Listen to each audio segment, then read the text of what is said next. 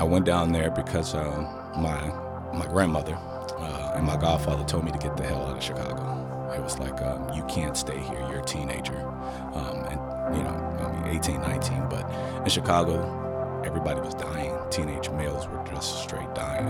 And so it was just the violence. And so they were like, you got to get out of here.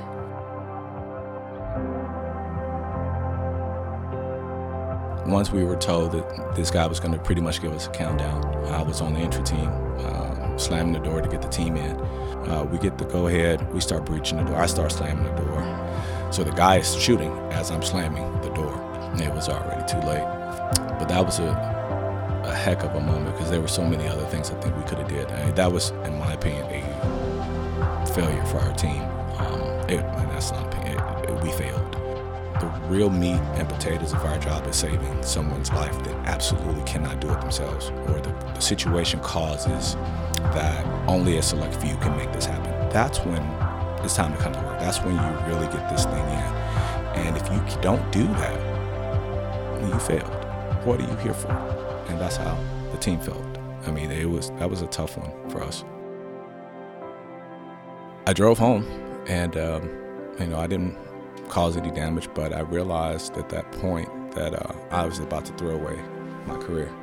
I woke up and realized that I could have just lost everything, that I risked everything for my family, right? Because work is one thing, but not providing for my kids is another, and I had a real hard time with that. You're listening to the ATO Bridging the Divide podcast, brought to you by the Assist the Officer Foundation. Since 1999, the ATO has given assistance to the first responder community, and now we want to give them a platform to hear their incredible stories. We also want to hear the stories of the many people that support us. Our community is small, but it is strong. We have differences. We don't always agree, and we all make mistakes. But together we can grow. We can heal. And we can learn from those mistakes. And together we can bridge the divide.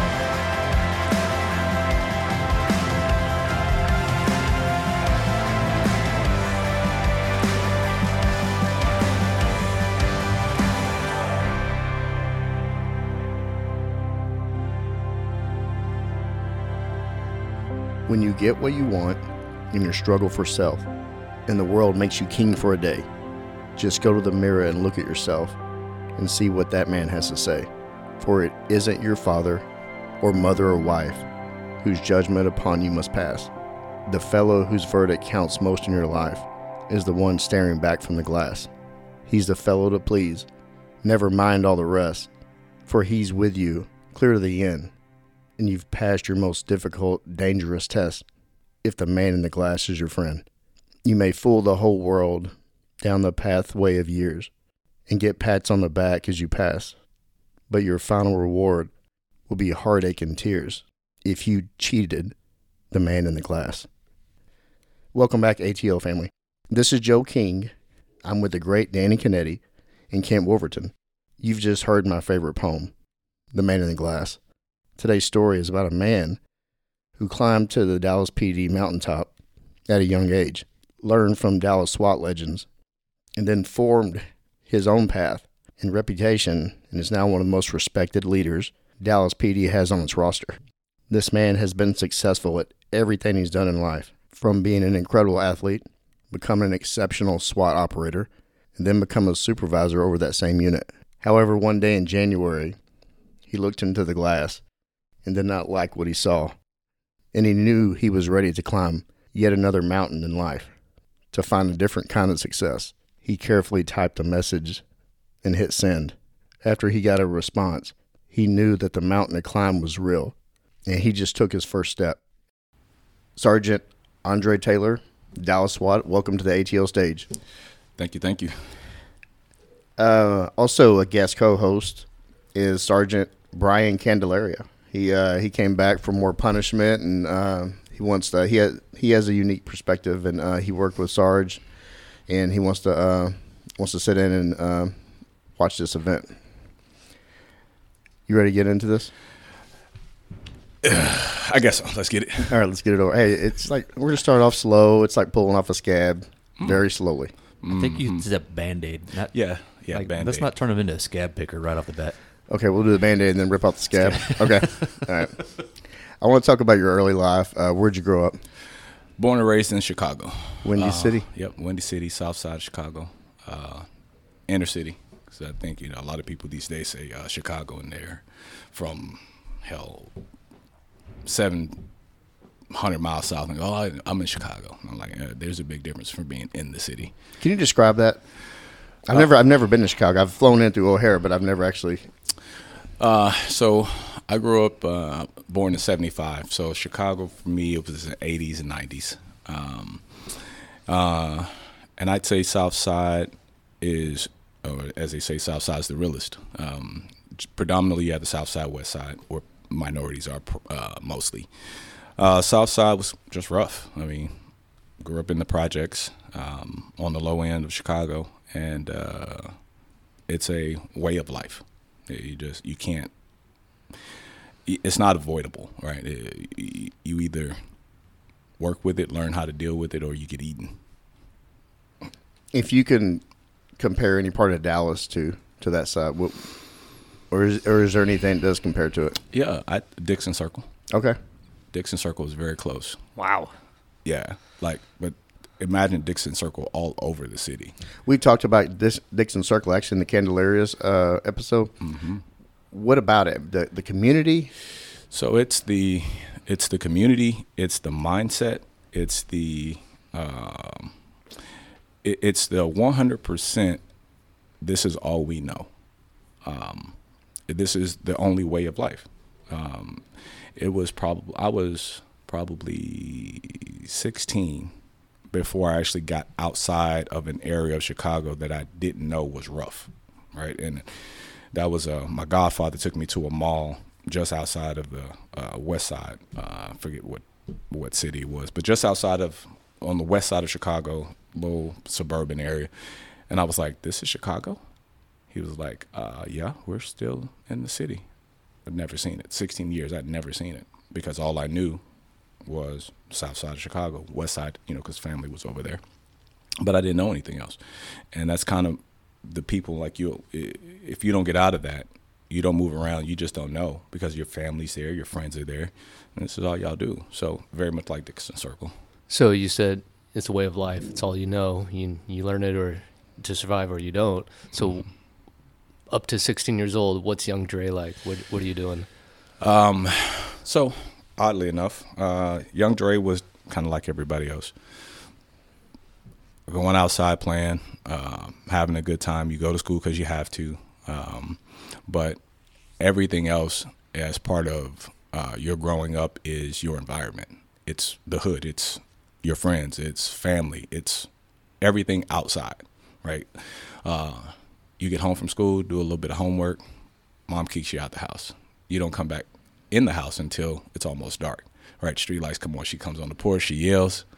You better have your ass back on the porch, or back at the house. Everybody knew mom's voice or their mom's voice when she yelled out, hey, come back to the house, especially if you weren't already there.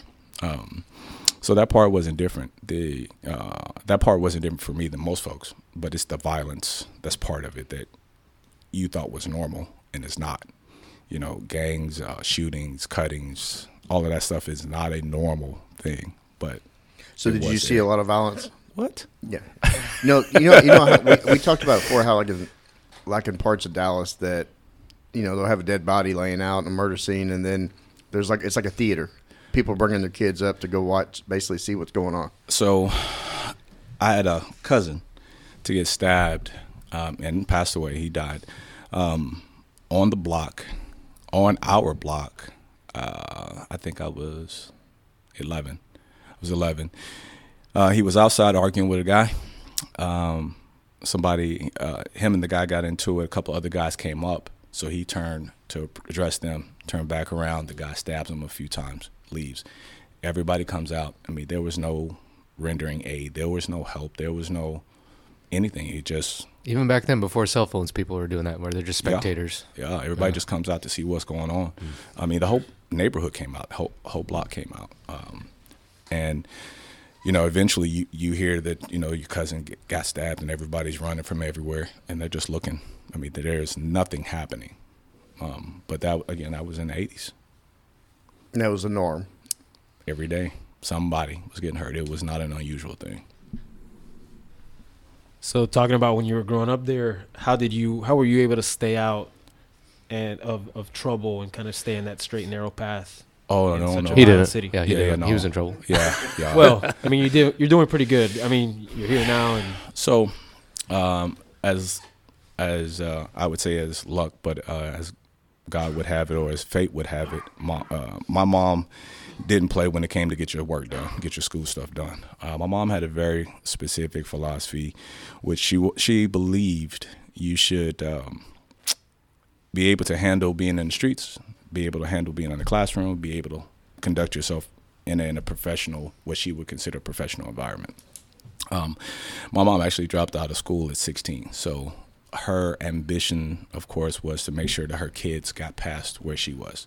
So she didn't really tolerate a lot of BS as far as getting your stuff done. She didn't play that. And it wasn't until later, I was in high school, when she actually started working and, actually making a way for herself. My mom was on public assistance and all that housing assistance stuff. I mean, it was just the typical story. So she didn't play about that part. There was no joking about getting your work done. What are your grades going to look like? So, I mean, you came in, you did your homework, then you got to go outside. All your chores and stuff got done in the morning, but she didn't play about that. So you still got in trouble. You still, got, spanked or disciplined and all of that. Hell, I remember once getting hit by a car, and I didn't tell her. And it was one of the ladies in the neighborhood who hit me. I was coming out of an alley. There's a bunch of us coming out of an alley on our bikes, hauling ass through the alley. Boom, boom, come out onto the street. The lady's coming down. Boom, hits me on the bike. I end up on the hood of her car. I'm looking at her like, oh my God, what? She jumps out of the car. She goes, are you okay? Oh, I'm fine. Because, I mean, you're a kid. You're all right. Get off the car, get my bike, front tires turned, walk it all the way to the house. Don't say anything to my mom about it. About 4 or 5 days later, the lady sees my mom. She goes, hey, how's Andre? She's like, what are you talking about? He's fine. She goes, I hit him with my car. Man, I got the beating of my life. There's a few beatings that I remember. That one was definitely one of them. And she said, you could have had internal bleeding. You could have died. Yeah, Mom didn't play. You keep mentioning your mother. Was she like the biggest figure in your life that? Absolutely. Okay. Yeah, my mom was just exceptional, awesome woman. Again, she grew up in Chicago too. So, I mean, my mom knew gang banging. She was in a gang. She knew all of that lifestyle because that's where we lived. But she just wanted more for us. What were some of the more prominent gangs in Chicago when you were there? Oh, probably the same ones that are still there. Yeah. Vice Lords, Gangs of Disciples, and then some variations of that. But those predominantly year two. And then there's going to be all these little branch offs from that. You had a few Latin gangs back then, but they weren't that big yet. Did the Asian gangs at all up in that area? Okay. No, definitely not on the south side or the west side. Did you gravitate to sports at some point? So, again, being outside all the time, you played everything. Basketball, baseball, football, it didn't matter. Mostly football, though. Loved football. Got pretty good at it. Was pretty fast, even though I was short. So I was, like, super short when I was younger. I graduated 8th grade at, like, 4'8", 97 pounds. So that's my height now. Yeah. I went to high school, so that summer, graduated 8th grade, went to high school, and I grew 3 inches. So I was like, yes, I'm it. So 4'11". You're ready for basketball. 100 pounds, yes. Yeah. I thought I was ready. I get in high school, and I'm the shortest guy in the school. So, yeah. But athletically, I could keep up. So it was blessing and a curse. Bears fan? Oh, all the way. Sweetness. Bears and Bulls. I never watched hockey, though. No, okay. Wow. Mm-hmm. They got somewhat of a good team out here. I'm kidding. Yeah. No. I like the the Bears and when the Ryan defense, the 46 defense, when and they're amazing. And I used to like watching Peyton. I didn't care for McMahon much, but man, he didn't. Everyone wanted to be somebody on the Bears in '85. Who'd you want to be? Oh, Walter Payton. Okay, by far. That was the only way to run the ball. He didn't mind taking a hit. Or he would. The philosophy was he's going to hit you. Yeah, you're not just going to take that hit. So you don't see that these days. They don't. No, guys are a little softer. Well, I can't say they're soft. They're just different. How about that? Yeah. Well, the linebacker. I mean, everybody's bigger. You got safeties that are now that are sizes of some, stand-up ends. You got linemen running 4.5s. Yeah. How does that? I mean, that's crazy. The evolution. Mm-hmm. So you say you're a Bulls fan. I got to say that the Jordan Bull. I mean, like everybody growing up then. I mean, I even have a Jordan rookie still from that '86 Fleer set. I held on to that, but I was being here in Dallas, Texas, growing up here. I was obsessed with the Bulls and Jordan. Everybody in Chicago were. Should have won 8 straight if he wouldn't have left for those. Mm-hmm. Mm-hmm. So you got into sports and that kept evolving. What did it evolve to, like when you got into high school, later years? So high school for me, graduated from 8th grade. Went to high school, and I went to Lindblom Tech High School. Lindblom was a college prep school, so you actually had to even though it was a public school, you had to test to get in. And so I had to travel from the south side of Chicago to the southwest side of Chicago on public transportation. So I was leaving my house at 6 o'clock in the morning so I could be at school by 7:50, just to make sure you could take all the buses, trains, whatever, so you could be there on time. Because there is no bus that comes and picks you up for school. So got there, and I guess sports wasn't necessarily my mom's big concern. Again, her thing was the grades. Make sure your grades are right. So I was playing pretty much track, baseball. No, I didn't play baseball. Track, football. Wanted to go out for basketball, but I was way too short for it. But academically, man, I was in everything. Anything to keep me busy. And she encouraged doing everything. So I was like on the academic decathlon team, French team, debate team, math club, architecture and drafting club. This makes sense now. What's that? I think guys get surprised sometimes on different hobbies or interests you have. Like, really? And I'm like, Dre walks to the beat of his own drum. Yes. He does his own thing. He's got things you wouldn't even know about. That's just the way he is. They're going to know now. Yeah. So for me, coming out of high school or going into high school, sports just wasn't the real focus. I did it as kind of a byproduct. It was just something else to do. Because, again, my mom didn't play. You were coming out of high school. Her goal was to get us all out of high school because she had never done that. All right, so she made sure she stayed on us to make that happen. Did you have any run-ins or any kind of relationship growing up, late teen, with Chicago PD? All right. So you can say whatever you want. If you incriminate yourself, I'll just we'll take it out. Right. Play statute limitations. So, anyway. No, I would say nothing different than what anybody in Chicago would have got caught up for, right? Funny story about Chicago, though, Chicago PD. It wasn't until I became an officer here that I realized that how we were treated by Chicago PD was a violation of our civil rights. I mean, if you got caught and talked to, you got spanked. You got some attention or some loving, as you know. And so the whole, when you see the police run, that was just a regular thing because you didn't want to get caught. You got caught, you got hurt. And then you got let go most of the time, right? So it was kind of the trade-off in the neighborhood unless it was serious. But, again, we were kids. So there was still back in the day when you could actually have a fight and see the person the next day and fight. Now, if that was a gang fight, though, it was a little different. So folks might end up dying. But no real. I was just super bad and got caught with this, that, and the other. My cousins pretty much kept me out of that. They wouldn't allow me to hang out with them. And mama? Mom didn't have any say so in it. Once you get outside, okay, man, Mom free for all. Yeah, Mom, she can't stop that. But my cousins were all older, bigger. They were all in the drug game and all of that kind of stuff. So myself and another cousin, they just wouldn't let us hang around. I think I was probably 5 years younger than the other group of cousins. And so we would try to come and hang out with them, and they just pretty much kick our ass and tell us to go somewhere else. And we used to get really upset about it, right? You know, we were trying to be there, be part of the scene, be part of the family. And they were like, nah. So out of all of that, there's only one cousin, and I was probably like 10, 11. There's only one cousin still alive. Well, me and my other cousin. But that was it, just one more of that older group, just one. Good on them, shielding you from that, you know? Yeah, I mean, of course, at that time, you think, you know, why y'all hating on us? You treating us bad, but they were trying to protect us. Just curious, will this older cousin hear this episode? I don't know. I doubt it.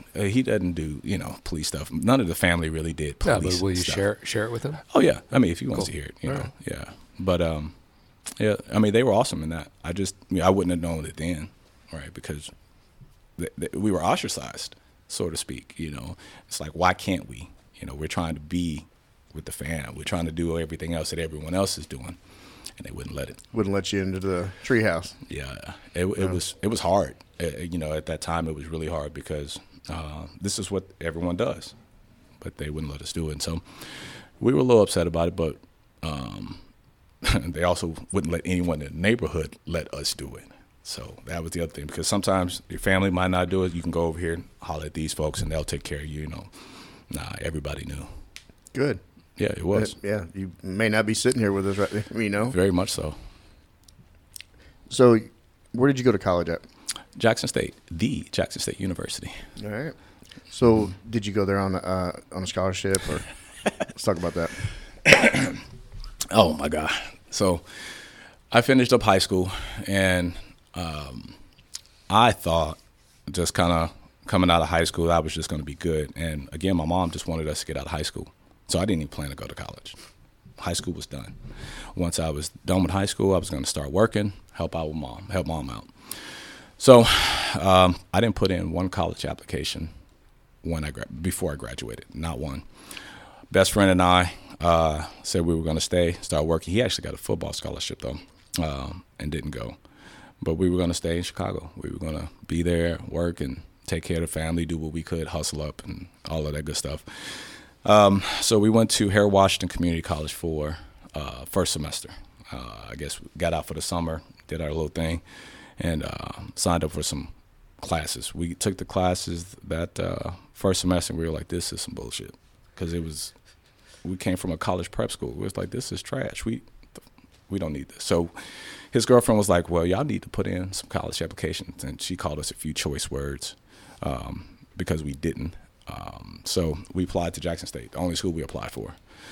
We got accepted, no problems, because, I mean, hell, our scores were good, our grades were good, but we didn't have any financial aid.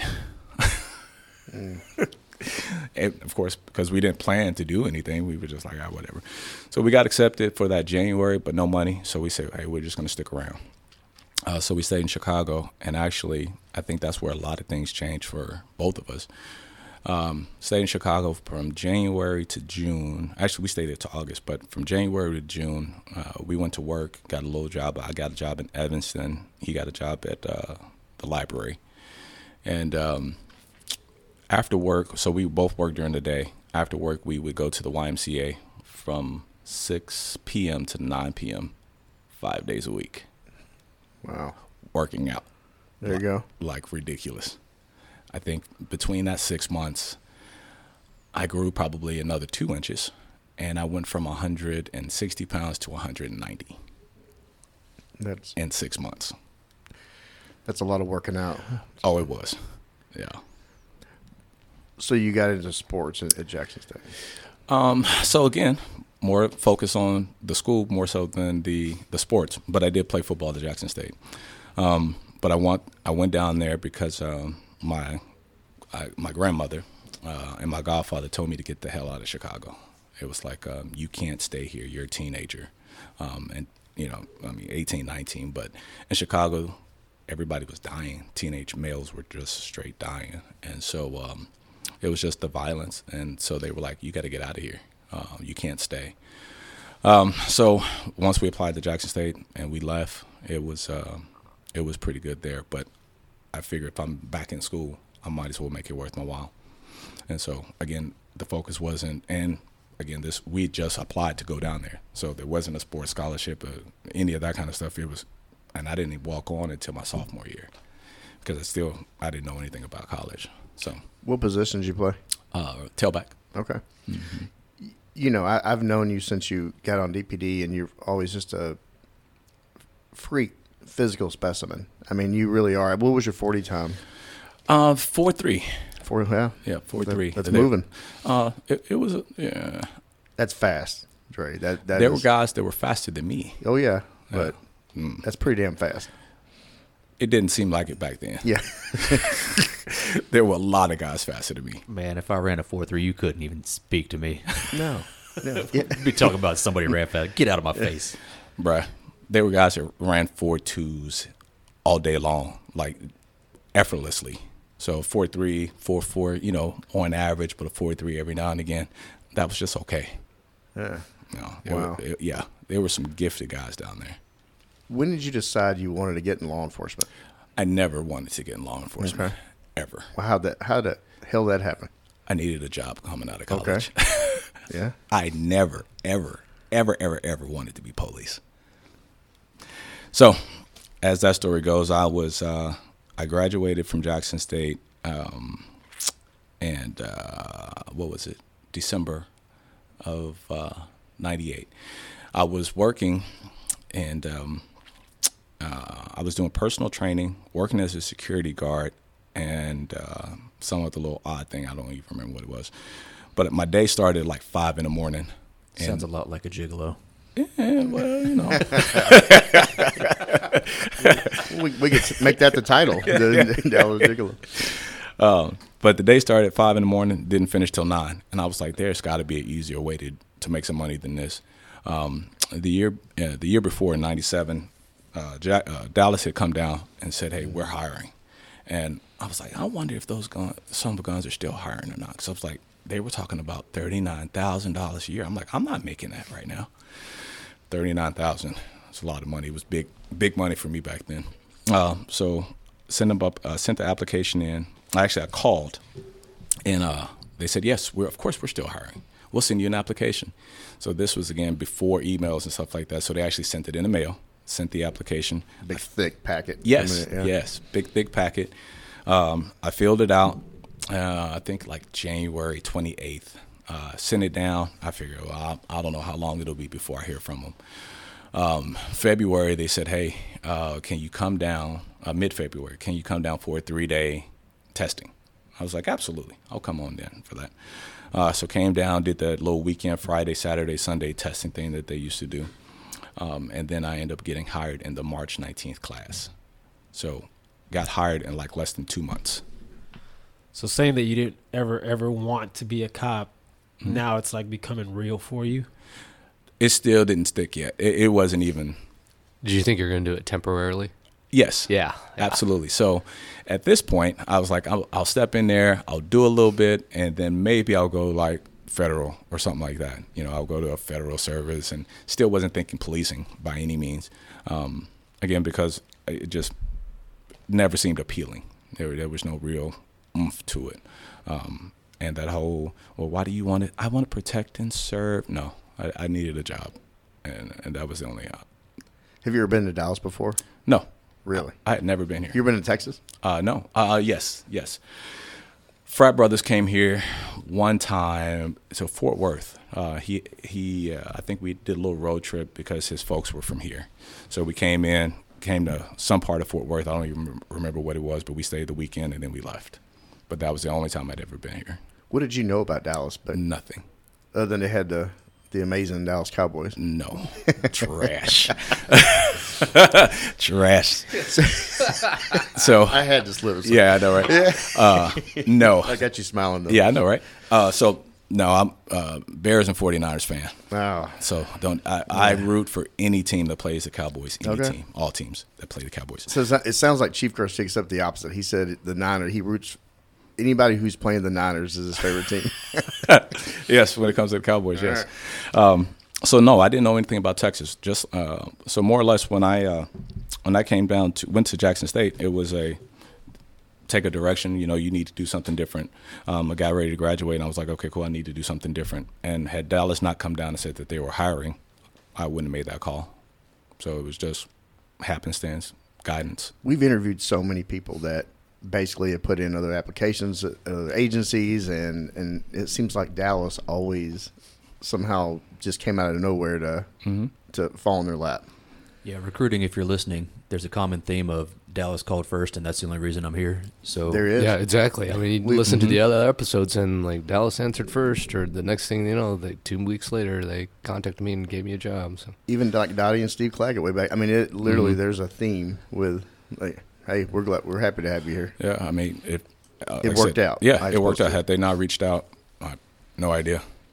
So when you get into the academy, where's your impressions of Dallas God. PD in this academy? Oh my God! So, in classic Dre fashion, I get into the academy.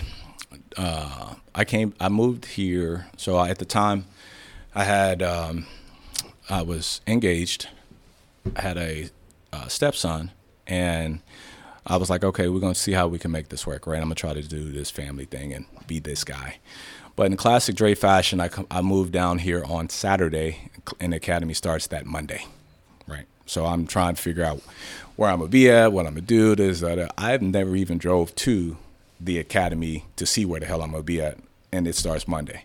we didn't have phones and Google back then either. No, Maps go. Yeah, that was a Maps go, right? It was something to figure it out. So classic Dre fashion, I show up Monday, academy, you had to be there 8 o'clock. I got there like 8:10. Oh, the first day. First day, classic Dre fashion. Tuesday, I get there like 8:05. Improving. Yeah, a Improving. little bit. Yeah. Wednesday, I get there like 8:05. A sergeant pulls me into the office and says, hey, I noticed you've been late. I said, yes, sir. I'm just getting to Dallas. I hadn't even been here a week. I'm just trying to figure my way. Well, either you figure it out tomorrow or you're fired. I said, what? I said, are you serious? I just have never, figure it out tomorrow or you're fired. How far were you living from the academy? Lancaster. Oh, okay. Yeah. Not that far. No. Yeah. Okay. Yeah. 15 minutes. there was no traffic. Wow. No.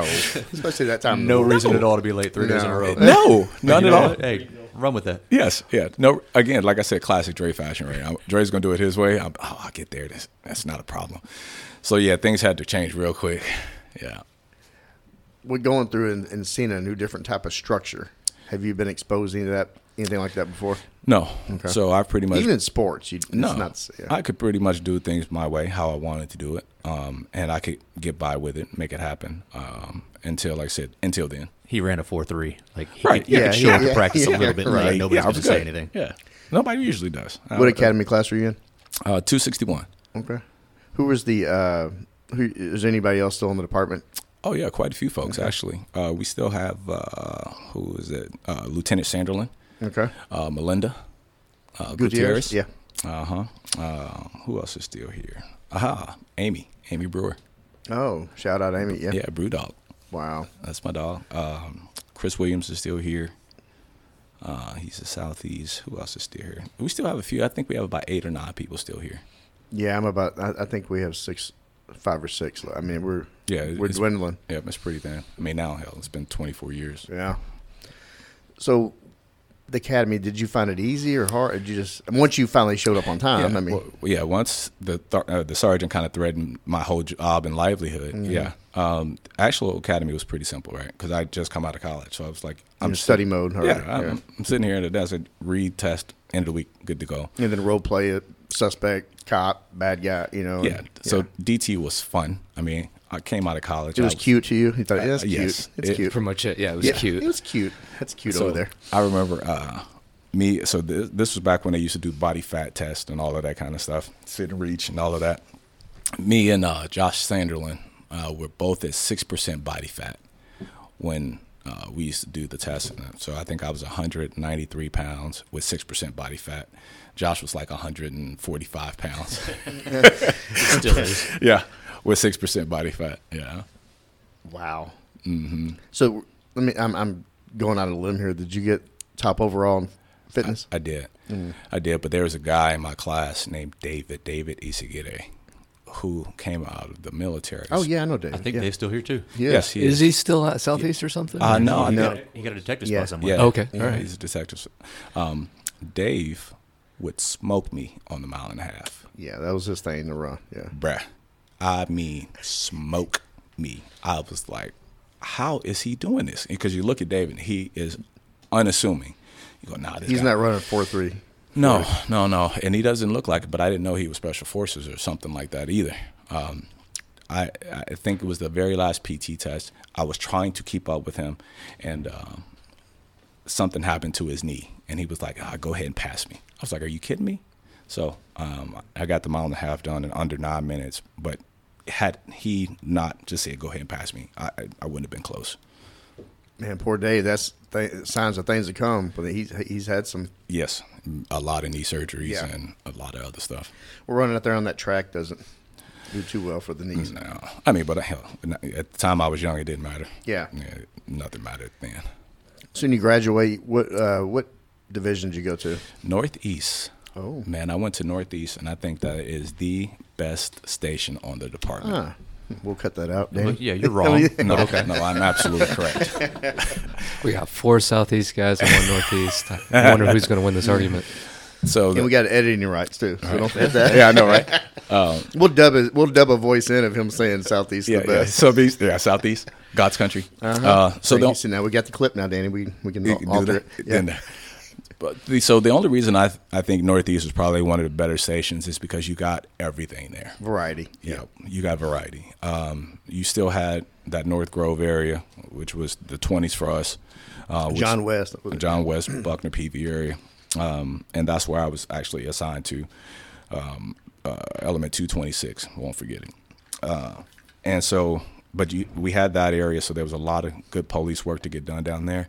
You had the 30s, which everybody loved you. You had the 10s, where everybody thought you were, happy to see you. Folks would pay for your meal here and there. You had the 40s, where you had a lot of work, and you had the 50s that had a little bit of mix. So you had, and you had White Rock Lake. Yeah. Who could ever? Right. Yeah. It's Yes. nice. It's still nice. Yes, it is. But you had 5 points that you go to the other side. Yes. So, you got this variety. You could always eat too. Yeah, it's a big one you can eat. Yes, you can eat at Northeast. You got to Southeast. There was nowhere to eat. Yes. You wouldn't. No. You wouldn't want to know about what they're stirring the beans with. Right. Yeah. What kind of work did you gravitate to when you got out there? Oh, I was a dope chaser. It's a common theme with our guests. Yep, I was a dope chaser down in the John West Buckner area. So growing up in Southside Chicago, did you feel like you had a good mind for what was going on in Dallas or was it totally different in Dallas? No, absolutely. People are people. Yeah. Yeah. This the same thing all over. So I knew exactly what I was looking at. There was no doubt about, what the guys were doing and what I understood it to be. So you recognize the game just from growing up. Yes, it was 100% the exact same thing. And I remember a couple of guys you get into it with, had some confrontations, this and the other. And I told the guys specifically that were hanging out in front of the 7-Eleven, because there used to be a 7-Eleven right there, Buckner and Peavy, where it kind of does a little Y at. And Laura Johnson asked some guys to leave. She retired from the department, but she asked some guys to leave. They didn't leave from in front of the 7-Eleven because they were slinging. So I'm talking to her, and we kind of look over. They're still standing there. So we go over, talk to them again, go back to what we were doing. I look over, and they're still standing there. Well, I'm from Chicago, so my understanding of policing is the police had to tell you, first of all, when you saw them, you're supposed to leave, right? But secondly, they talked to you, and you still stayed there.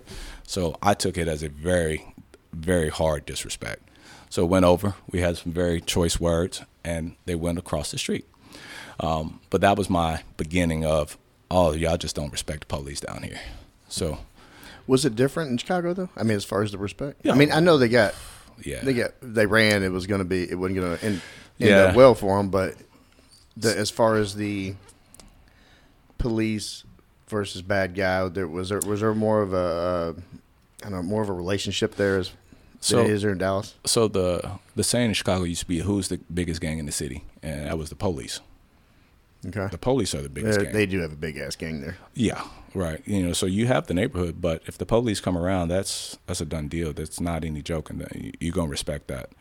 And so my understanding of how the respect should be shown was kind of different when I got here because it was kind of soft, and I was like, no, that's not how that works.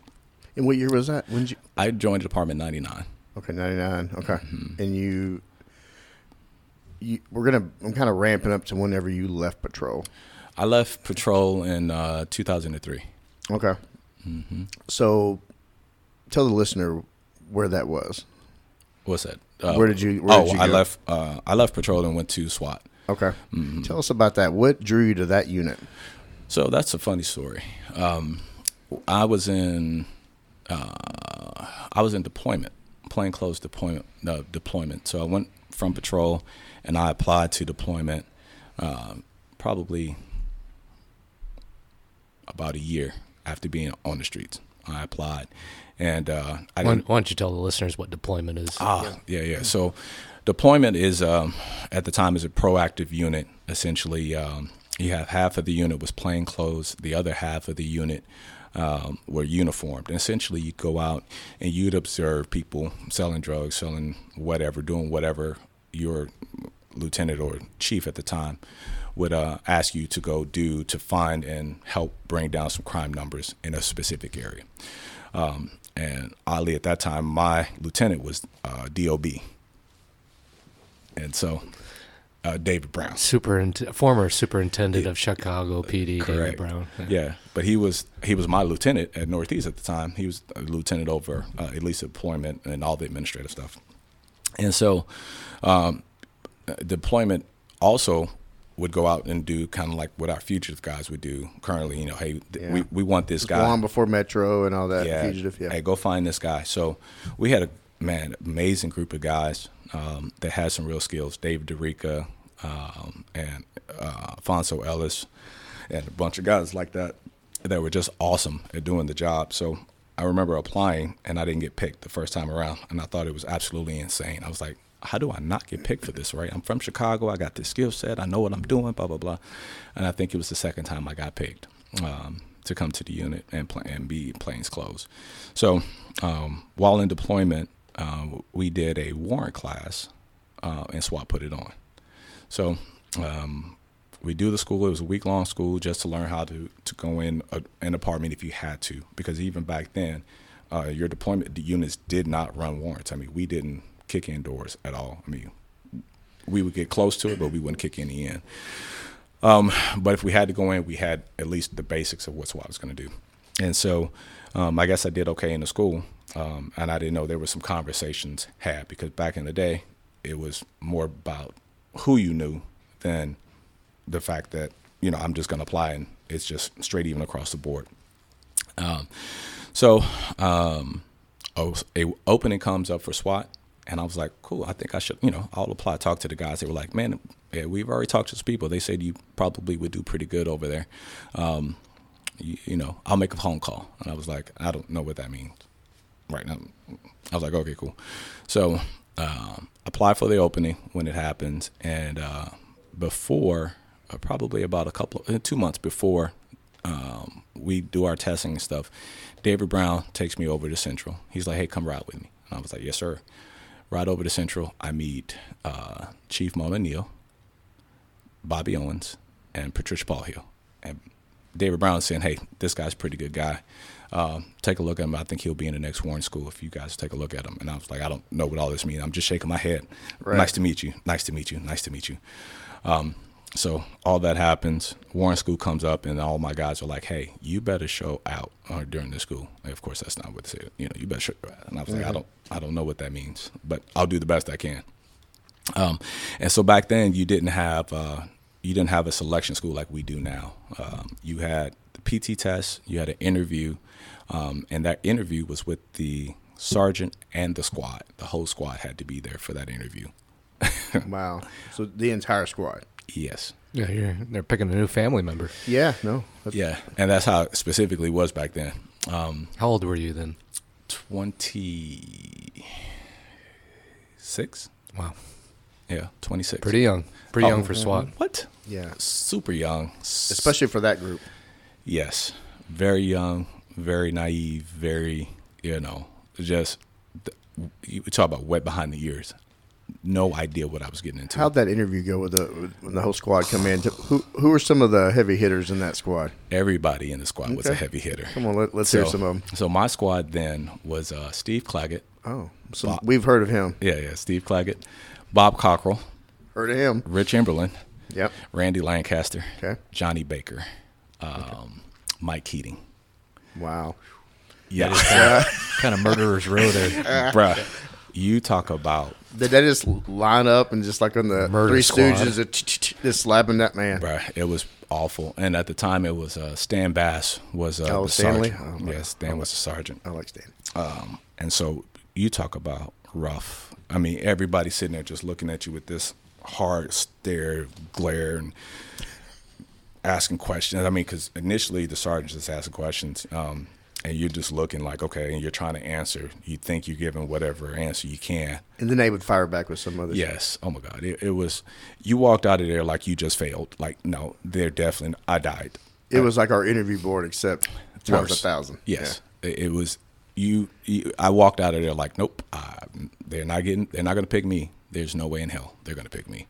I was like, I don't have an answer to any question. Like, how familiar are you with weapons? They have a trigger. The academy taught me how to shoot properly, and they were like, right, this eye rolling back, and they're like, this is not going to work. This is not going to, so do you have any experience with rifles? I've never shot a rifle. No, sir, I don't. Do you know anything about any sort of tactics? No, sir, I don't know anything about any sort of tactics.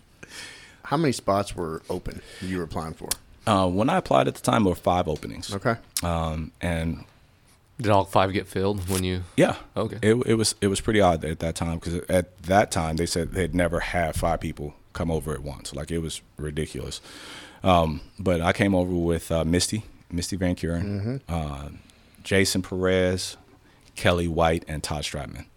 And me and Todd Stratman ended up being squad mates. So I ended up being the new guy with another new guy. So I thought that was going to save me, but it didn't. He was from Northeast also, right? Yeah. Todd, great dude to be paired up with. No, it was not. No. Why is that? All the attention went on you and not Oh, on my him. God. Yes. Yeah. Oh, my God. So it was not great because Todd was super awesome, like in everything. When Todd has a specific way and method, he is organized, methodical. Todd is. He's not showing up at 8:05. No. No. Okay. Todd got there at 7:15. Okay. For the 8 o'clock deal. And Dre now in SWAT gets there at like 7:53. And everybody's like, he's early. Yeah. What? No, he's still late. That's not early. Yeah, no, that's not early. And they're still looking like, what the new guy, FNG. Yeah, so that was a heck of a process. What was the culture like in SWAT during that? You mentioned off some big names, and the listeners heard quite a few. And Randy Lancaster, I ran into him not long ago, and he listens. And Claggett has been on for several episodes now that some hadn't even aired yet, and we go back and forth. He listens as well, and he's going to be. He doesn't know about this. I've been keeping this episode under wraps. So now you know I'm sure he's not going to listen to this. Mm-hmm. How was Steve Claggett working with? Well, hey, don't worry, he doesn't. Yeah, he won't listen to this. He won't listen to it at all. No. So Steve, Bob, and Rich, Mikey, or Rich. I can't put Rich in there. I'd say Keating. Steve, Bob, and Keating were absolutely. What's the word I'm looking for here? Impossible, absolutely impossible to please. Like you did it wrong. Did you show up on time? Yes, wrong. Are you humming? We don't hum. And it's like, bro, are you kidding me right now? Are you so serious? Yeah, yes, we're serious. It was those guys were good at knowing their job, and they were hell trying to teach it to you. And I don't know if it was because I didn't have any experience at anything, or the fact that there was just like assholes that made it so difficult. I appreciate now how they were relentless in making sure that the standard was held, though. I can't knock that because I understand what the purpose was. But going through that was shattering. Well, this is also the first time in your life that you haven't been fantastic at something just right off the bat. Correct. I had zero skills. I had zero knowledge. And I think it was Mike Keating that said, come to work, shut up, listen, learn, go home, practice. And I said, yes, sir. And he said, no, come to work on time, shut up, listen, learn, go home and practice. And I was like, yes, sir. And he kind of looked at me like, you're not listening. You're already ready for your yes, sir response. Yes, and he wasn't trying to hear it. Yeah, no, it was a tough crowd back then. I mean, those guys were relentless. How long did it take to fit in, to finally get accepted, and you felt confidence around that group? Don't worry, Steve, don't listen. Yeah, I know, right? So I don't know if there was ever like a really fit in. I was still Dre, right? So I'm still kind of I'm going to do things my way I think. I still had piercings. I remember when I applied, I had my tongue pierced at the time. And Steve Claggett was like, what the fuck is that in your mouth? I was like, what are you talking about? He goes, you know what I'm talking about. What's that in your mouth? I was like, it's a tongue piercing. He goes, we're SWAT. We don't do that. And I was like, well, I do. So I'm already going to, I'm messing up the motif. I'm going against the grain already. And I was like, okay. I said, I can take it out. No, Rich Emblem was like, you probably want to take that out. And I was like, no, I don't think so. So with that, I think just like with other SWAT guys, I mean, just like SWAT is now, you're not going to fit in until you can do the job. And if you come in, you start showing your worth, coming in, working hard, actually going to the range and learning and doing what you're supposed to do, then you'll fit in, at a point when you're contributing to the team. So that took probably about a year, about a year before, my shenanigans kind of fell off and I realized that there was some real work to be done. Good. Mm-hmm.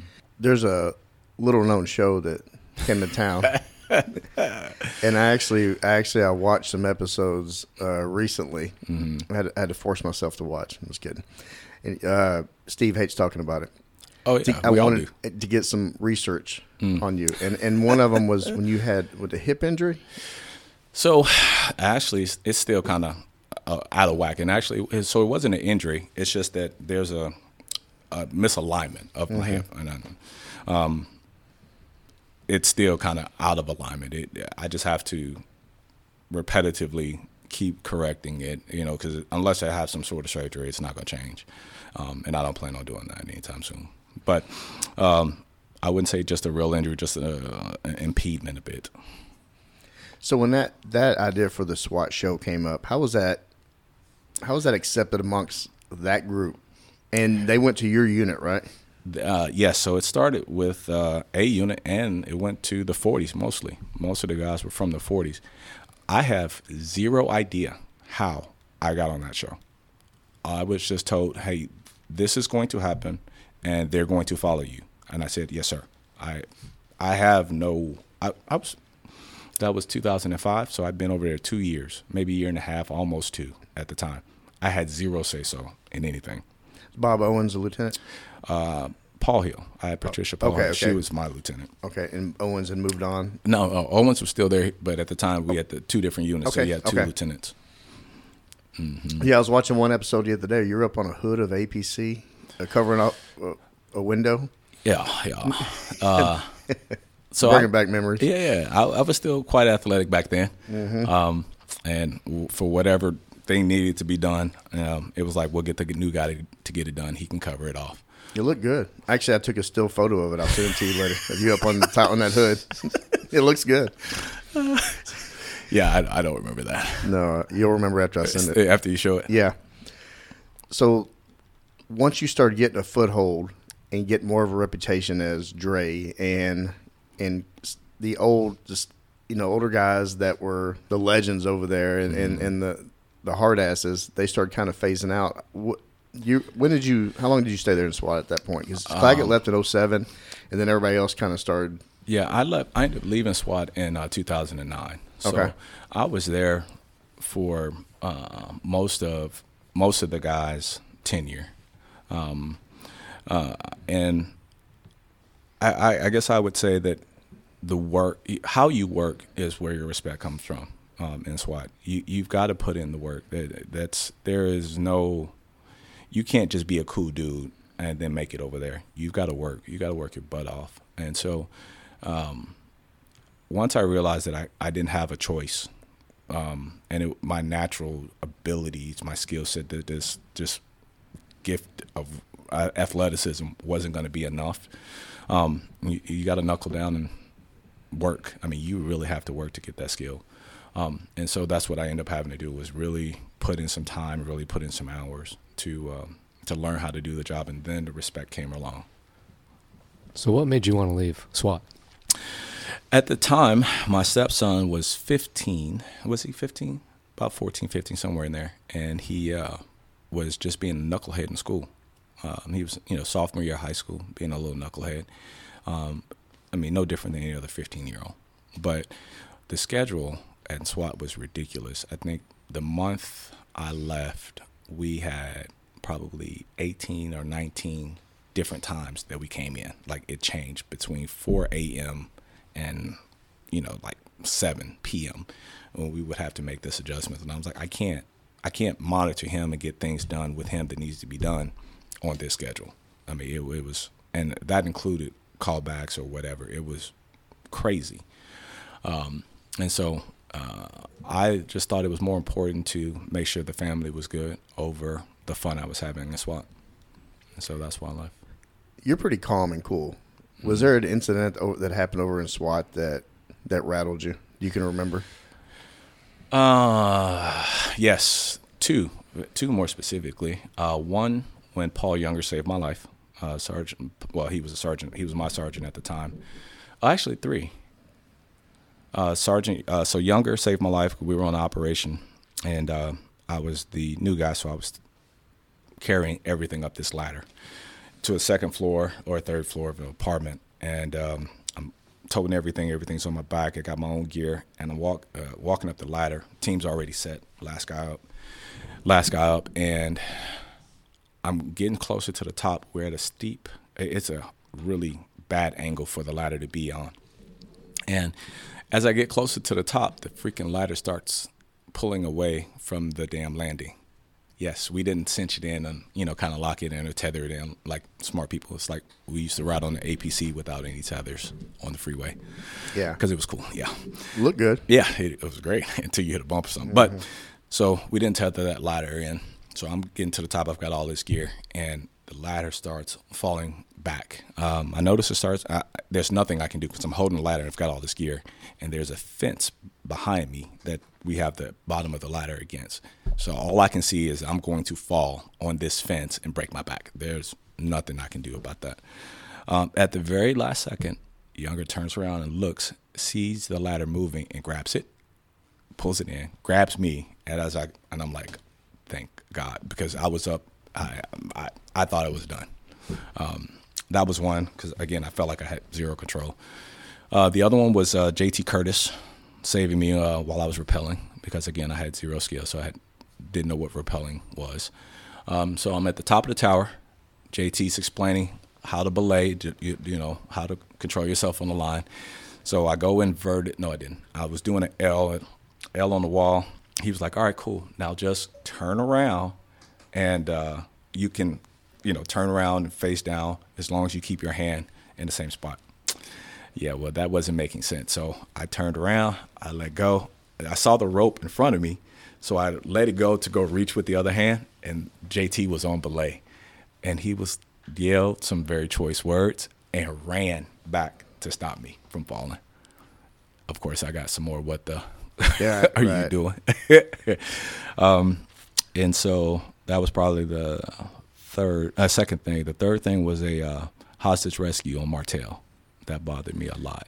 That's been a common story that's come up. Misty brought it up, and then Bob Owens brought it up. Chris Webb. A lot of his episode was centered around that. That was very hard. That was a very hard thing. What was the hardest part for you? Where were you positioned whenever? We were there. I was on the entry team. Okay. I was on the entry team. I was slamming. Once we were told that this guy was going to pretty much give us a countdown, I was on the entry team. Slamming the door to get the team in, and we wanted to do some other things. We wanted to do some explosive ports, and this is when explosive breaching or energetic breaching was really, really new, kind of right at the beginnings of it. But what we knew based on this apartment was that we couldn't get to this guy. We saw where he was, but we knew the kid was in another part of the room, another part of the apartment that we couldn't get to. I mean, so we had all sorts of things set up. There was a ramp. There was a team at the door. There were snipers up. I mean, it was just a bad deal, and we knew this was going to go bad. So by the time we get the word that it's going down, and he was in the kitchen dinette area, we get the go-ahead. We start breaching the door. I start slamming the door. I slam at the door. We didn't know that he put the couch in the way in front of the door. So I'm slamming the door. To get the door just about open, and Rich Emberlin was actually going in one. I think Rich was one, Scotty was two, or something like that. Get the door partially open. Rich steps up. He sees the guy, right, but he can't get in. So the guy starts shooting at the door. Rich was like, trying to get a shot but couldn't get a position because the door still wasn't open. So I yell at Rich, to get out the way so I can hit the door. So the guy is shooting as I'm slamming the door. So get the door open. Rich goes in. I think him and Scotty end up going in behind the guy and addressing him once he gets into the bedroom, but it was already too late. But that was a heck of a moment because there were so many other things I think we could have did. That was, in my opinion, a failure for our team. And that's not opinion. We failed because we didn't use everything in our toolbox that we could have done. There was a baby. Yep. There was a victim, right? Mm-hmm. Yep, his son. He had let the mother and I think a daughter go, or it was the mom and another one of his children, but he kept the son. So. Yeah, Chris Webb talked in great detail about that, and so did Misty. And Owens was not out there, but everybody was rattled. They even talk about the debrief after, and and you were in on that too, right? Yes, sir. You can't make that was not a. When I think a SWAT guy decides to do this job is not because he wants to be himself or herself. The best that they can be. They want to be able to be utilized to save someone, to do that ultimate thing, which is to protect the person that can't do it themselves. That's running warrants for dope. Okay, it's just practice, in my opinion. That's just the job. That's just work. Okay, it's just work. The real meat and potatoes of our job is saving someone's life that absolutely cannot do it themselves, or the situation causes that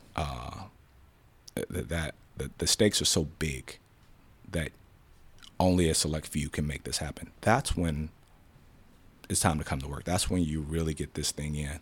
And if you don't do that, you failed. What are you here for? And that's how the team felt. That was a tough one for us. Especially for a child. What was that kid gonna do? Yeah, that was a bad one. That was bad. We had some people some command staff, I think, that tried to say it was okay. We did okay, and I think that part is what rubbed everyone else wrong. Right? They didn't say it was success, but they tried to give us excuses. You guys couldn't have done anything, or he was going to do what he was going to do anyway, or all of that nonsense that you definitely don't tell a team that's trying to go save a kid. It's like polishing a turd. Yes, absolutely. That's probably the best way to say it.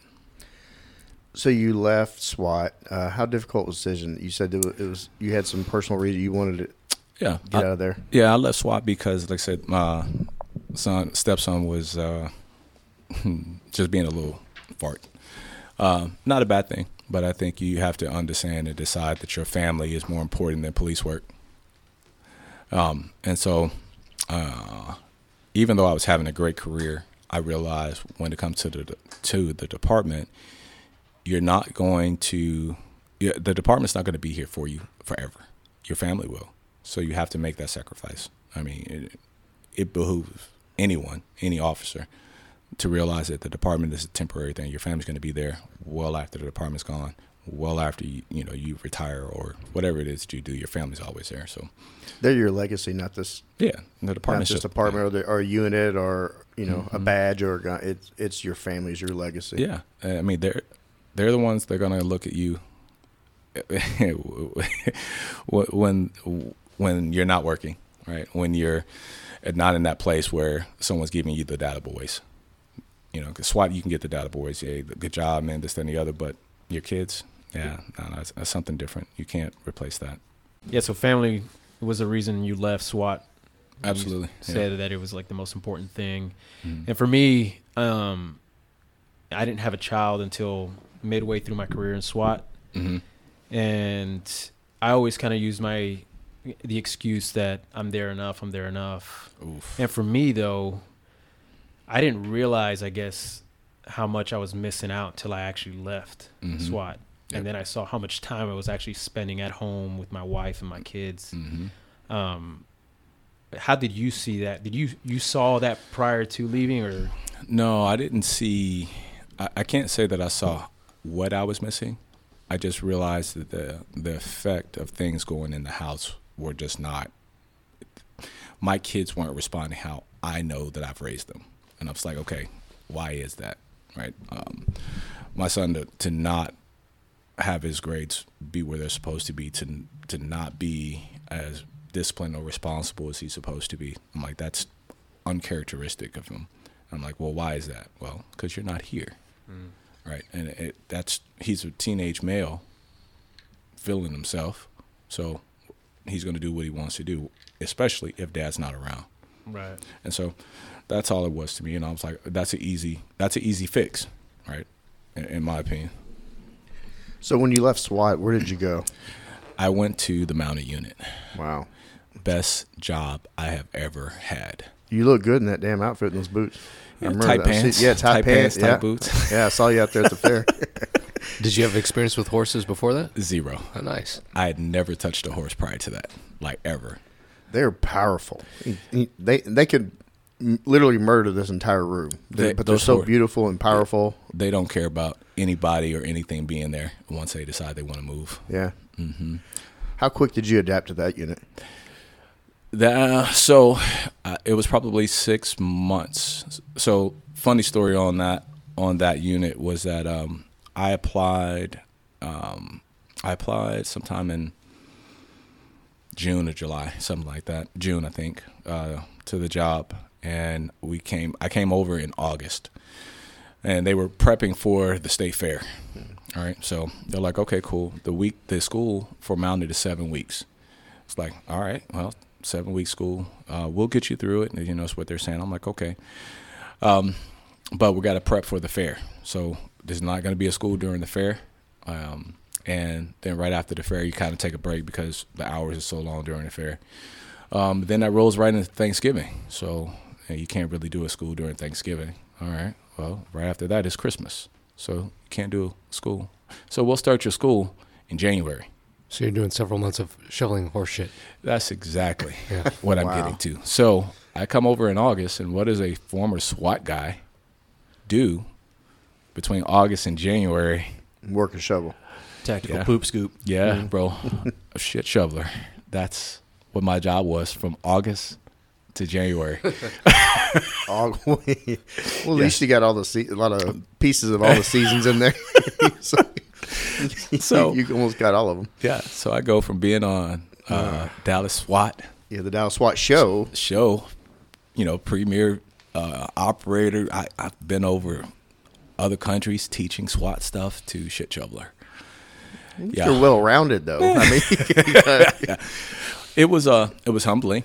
It was a very humbling thing. I never bitched and moaned about it. Didn't say one thing while I was there. But I will say that it was awesome because I didn't have any experience. It was new. Yes, it was new. I had zero experience with horses. I didn't know what I was doing around them. Damn sure didn't know how to ride one. So that time between August and January, I actually got to know all the barn stuff, right? I got to know how to vet a horse. I actually was at the vet for a week learning all the stuff that you would have to do to a horse in case of an emergency, or how to give shots in a muscular, in a ventris, whatever, all of that.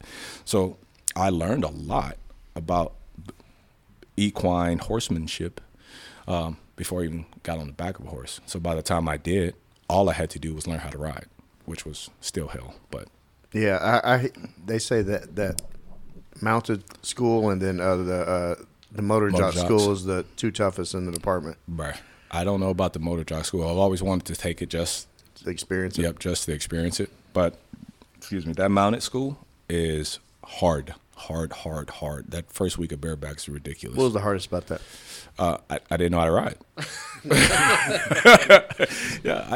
That would be problematic. Yeah, yes. So this is twice now in your career where you've jumped into something pretty major with zero experience and just trying to drink from the fire hose. Yes, sir. And so with, again, no experience, I'd already been given the tools, right? Shut up, listen, do what you've been told, and practice. All right, got it. I mean, that's what I learned in SWAT, so I'll bring that same attitude and same demeanor over here, which is what I did. Well, Mike Keating was a man of very few words, but the words he said you had to listen to. Yeah, you had no choice. And every other word was usually a four-letter word. Yes. But he was one of those guys that just dropped knowledge on you, and it was like it stuck, packaged very neatly, and here it is. Mm-hmm. And when it came to Mikey, he'd give you what he thought, and there was not a second guess or doubt about what was on his mind, and he would give it to you straight. So, but again, great wisdom for when I got ready to go to mountain, right? Because I didn't know. There was no issue now about showing up on time, because actually I wanted to get there early to learn, right?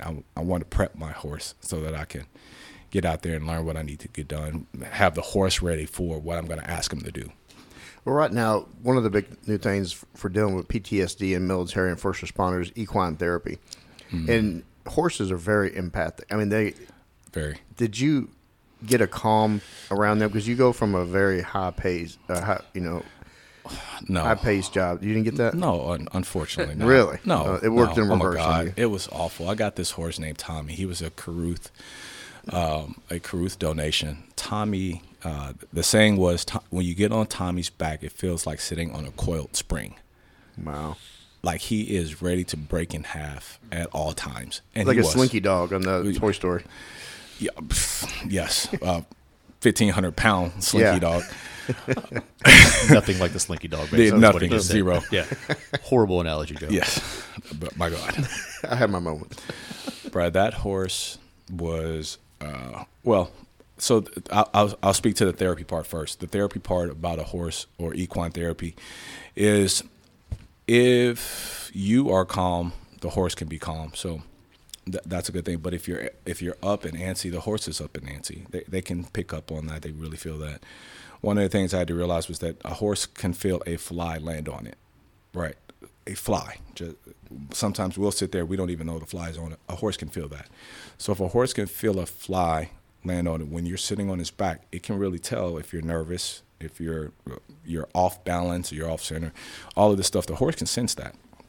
So if he can sense it and he can feel it, then you're probably doing way too much. And that was the biggest thing that I learned over there. So I left SWAT trying to be the tip of the spear. You're not going to be the tip of the spear on a 1,500-pound animal.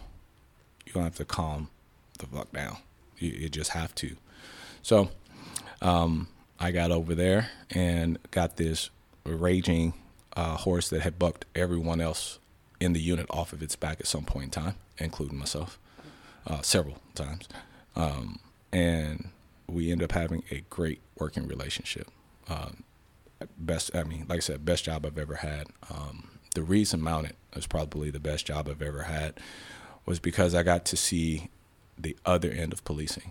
I got to see the we're happy to see you part of policing, which I hadn't seen in SWAT, right? Most of the time, it's super critical. It's super incident. It's a critical incident if we're there to save someone. It's we're going into these drug-infested areas to go clean it up for you or stop this crime or something like that. When you're on horseback, though, man, people want to just come up and talk to you. And that's not just in the typical parts of the city either. It's everywhere. The kids love to come up and see the horses. Even the adults. The rock stars. Yeah. I mean, you go from being one of the most hated people on the, in the community to the most loved. They just want to talk to you. And they see the truck and trailer pull up, and they're coming over there just to rub the horse, and you can just have a regular conversation. It was absolutely amazing. Total opposite. It is form of community policing when you bring out the horses too, but for crowd control, they have a different tool. And JD came and talked. He talked about the Cowboys parade of how they helped save the day on that Cowboys parade in the '90s. Mm-hmm. So with the horses for crowd control, before I go into that, there was one year during the the Texas OU stuff in West End, where they put the segways in front of the horse to try to get some crowd control stuff done. Segways. Yeah, nice. In front of the horses. It didn't work out so good. Segways got taken over. Yeah. But the horses are awesome because how they're trained, they're gonna move regardless. And so that was a good thing. A crazy tool to realize, right? That you're on the back of this animal, 1,300 to 1,700 pounds, and it's not going to stop if the rider is asking it to, which was amazing because, again, I didn't know anything about them. So very different. God, that's fascinating. I love going out and visiting the barn and being around those animals. So how long did you stay there? 5 years. Wow, 5 years. And then did you promote sergeant from there? No. Where'd you go from there? I went from the mounted unit to the basic academy, DT instructor. Okay. Mm-hmm. What'd you like about that? Man, so I liked giving. Working out 6 hours a day. Yeah. Yes. So I didn't get my run in today. Hey, grab those 2 classes and let's go run them for 5 miles. Yes. So my in shapeness was on full. Because you got to be in shape if you're the DT instructor. You can't be the slacker, right? Yeah. So that was awesome. That was a great job. Wasn't as fun as mounted, but it was a great job because now I think it was the first time I saw myself transitioning in my career to now I'm giving back. It's not about me just receiving, taking, learning. I'm actually giving something back. I did have to learn how to teach, though, right? Because I had been a teacher at this point. And so now I'm having to learn how to teach in various methods, various ways of giving people information because everybody doesn't learn the same. So some people are visual, some people are physical, some people are listeners, all of that kind of stuff. So how do you teach the one thing to 5 different ways of people learning? How do they all get that skill? So again, it was something different for me to learn how to do in the job, but it was very nice giving it away. And then it helped mold in the future of this department out there. Mm-hmm. Yeah. So when did you go back to SWAT as a supervisor? So I left the academy, and I was actually on Chief Hall's detail. And before that, I had taken the test for sergeant. I got promoted, I think I don't know what round, maybe the 3rd round of sergeant promotions. So I left, so stopped working with her and went to Open Records for 6 months. Which is, again, totally different job because now it's 100% administrative, and I have 0 skill sets in administration. And you're supervising, majority civilian. Yeah, it was actually about half and half. Was it? There was a lot of permanent light duty folk back down there. Yeah, there were quite a few permanent light duty, and the unit, just the number of staff had decreased. So you get this task of reducing all these numbers, 10,000 open records requests. Oh, you're brand new sergeant, go ahead and get those numbers down. I said, what? how? I don't even know what an open record is. Where is it? Right? And I'm thinking it's somewhere we can just go get it. The files are in the computer. Yeah. Yes. And they're never ending. No. Oh Yeah. my God. You get hundreds of requests per day, like 200 to 500 requests in a day. And they're backed up hundreds, thousands. Yeah. That unit was backed up thousands of requests, not including media. So what did you do? You just grab people on special assignment to bring them up to supplement your personnel? Or? No. So I asked for all of that. No. They said, no, we can't do that. You guys are going to have to find a system to work that out and get those numbers down. So we did. I think by the time I ended up leaving after 6 months, we got the number down to close to 4,000 or 5,000. So, and again, it doesn't stop, right? Because the numbers you still have still come in every day. Yeah, it's a waterfall of. It's like you're in a bucket and you're in a boat under a waterfall and you're bucketing out water and it's just pouring in on top of it. It's never ending. Those people work hard over there. It's like a 1,500-pound slinky dog. Yeah. It is, yeah, just like that. That's gonna be the title of this episode. 1,500 pound. Yeah, 1,500 pound slinky dog. So I want to get to where you got back to SWAT as a sergeant. How did that go for you coming back as a leader? So first of all, it was really difficult for him because he had huge shoes to fill. I mean, talk about walking into a situation where you can't win. So people aren't going to get that joke. I just had to get it out. Kent Wolverton was the SWAT sergeant over the 810s, and then he went to K9, and there was a vacancy, and then it became Andre Taylor as a SWAT sergeant for the 810s. Right. Andre showed up before I left. I'd been waiting for like 6 months to move, and he shows up on like a Tuesday and is like, "Hey, when are you going to K9?" And I was like, "I don't know, like 2 weeks or something." He was like, "Oh, I start tomorrow." And I was like, "What?" I was like, "Cool. Like, here's the got keys." It. So, funny story about Kent. I'm at the academy one day, and this is a sidebar. I'm at the academy one day, and I'm in the bathroom, right? 2 guys in the bathroom. I see this guy. He's got a SWAT outfit on. I go, hey man, what unit are you in? He's like, oh, I'm in A unit. I was like, okay, cool. Who's your sergeant? He's like, what? Who do you work for? He's like, what are you talking about? I go, well, I mean, who, where are you at? What do you do? He was like, I am the sergeant. I was like, oh, well, my bad, bro. I didn't know. So it was kind of funny because Kent looked at me like, retard. I am A10. And I was like, I didn't know, bro. I don't know you. It was a typical experience with Andre where everybody knows who Andre is. And he's like, I don't have a clue who you are. Like, I run a 4-3. You work here? What do you do? Yeah. You run a 4-3? You don't run a 4-3, do you? No. And you've never been on A&E? Yeah. You've never stood on top of a APC hood? Choke yourself. Yeah. I was like, bro, I didn't know, bro. I'm sorry. I was just saying what's up. Yeah, it kind of threw me off guard because he was like, who's your sergeant? And I was like, I'm in the JET program. I'm the sergeant. Like I think I'd been there for a while too, so it was it threw me off as like, who's your sergeant? And I was like, oh, really? Dude. Okay, maybe I'm okay. I run things over there. I took it as maybe I look really young. So I came back to Kent's squad, and initially, right off the bat, did everything wrong.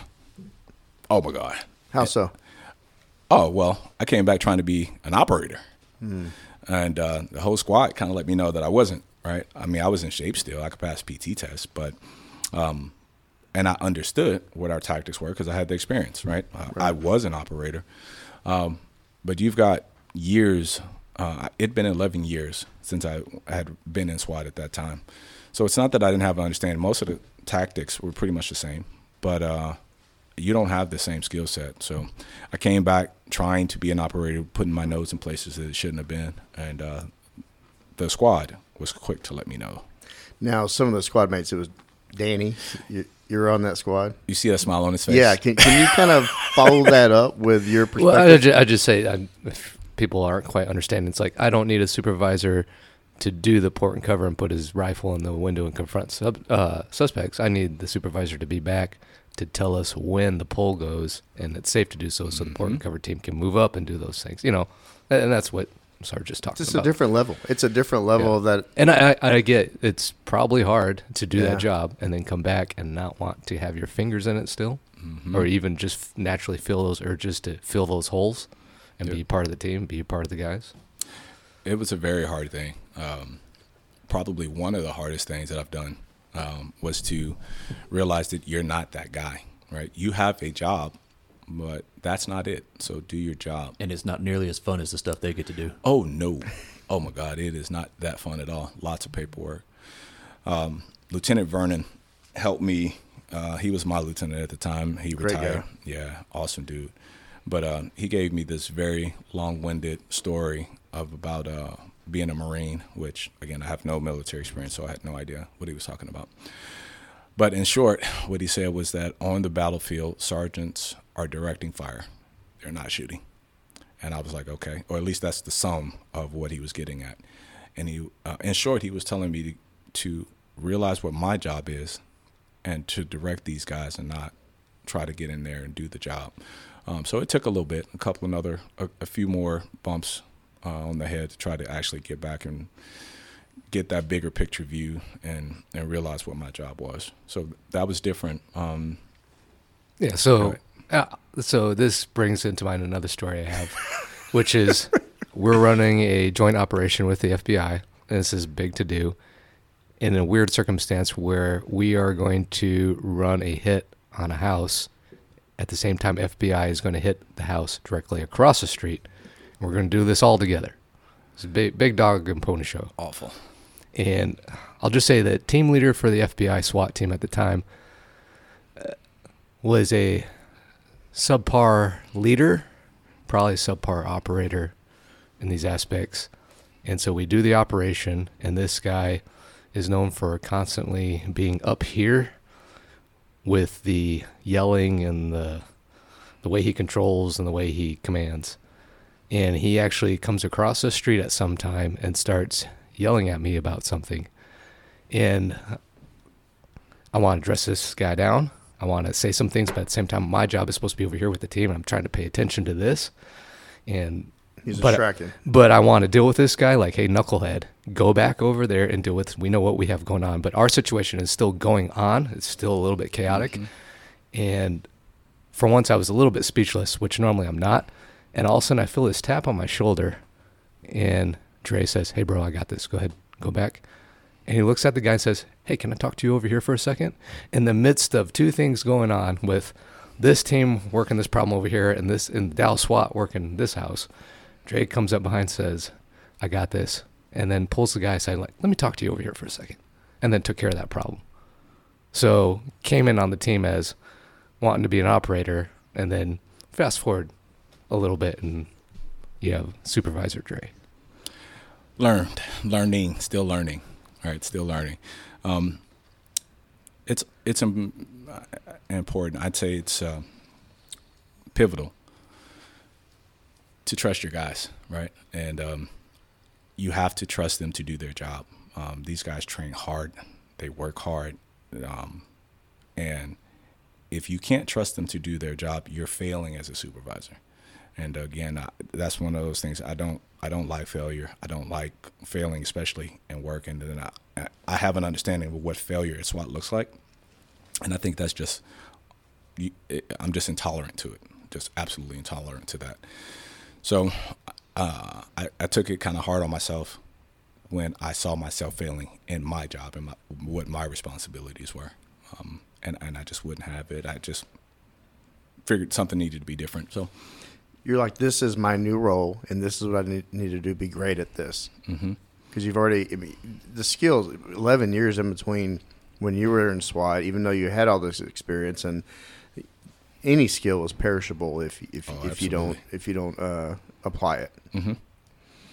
Yeah, and as soon as you step on the range with them, you realize that you're subpar. Yeah.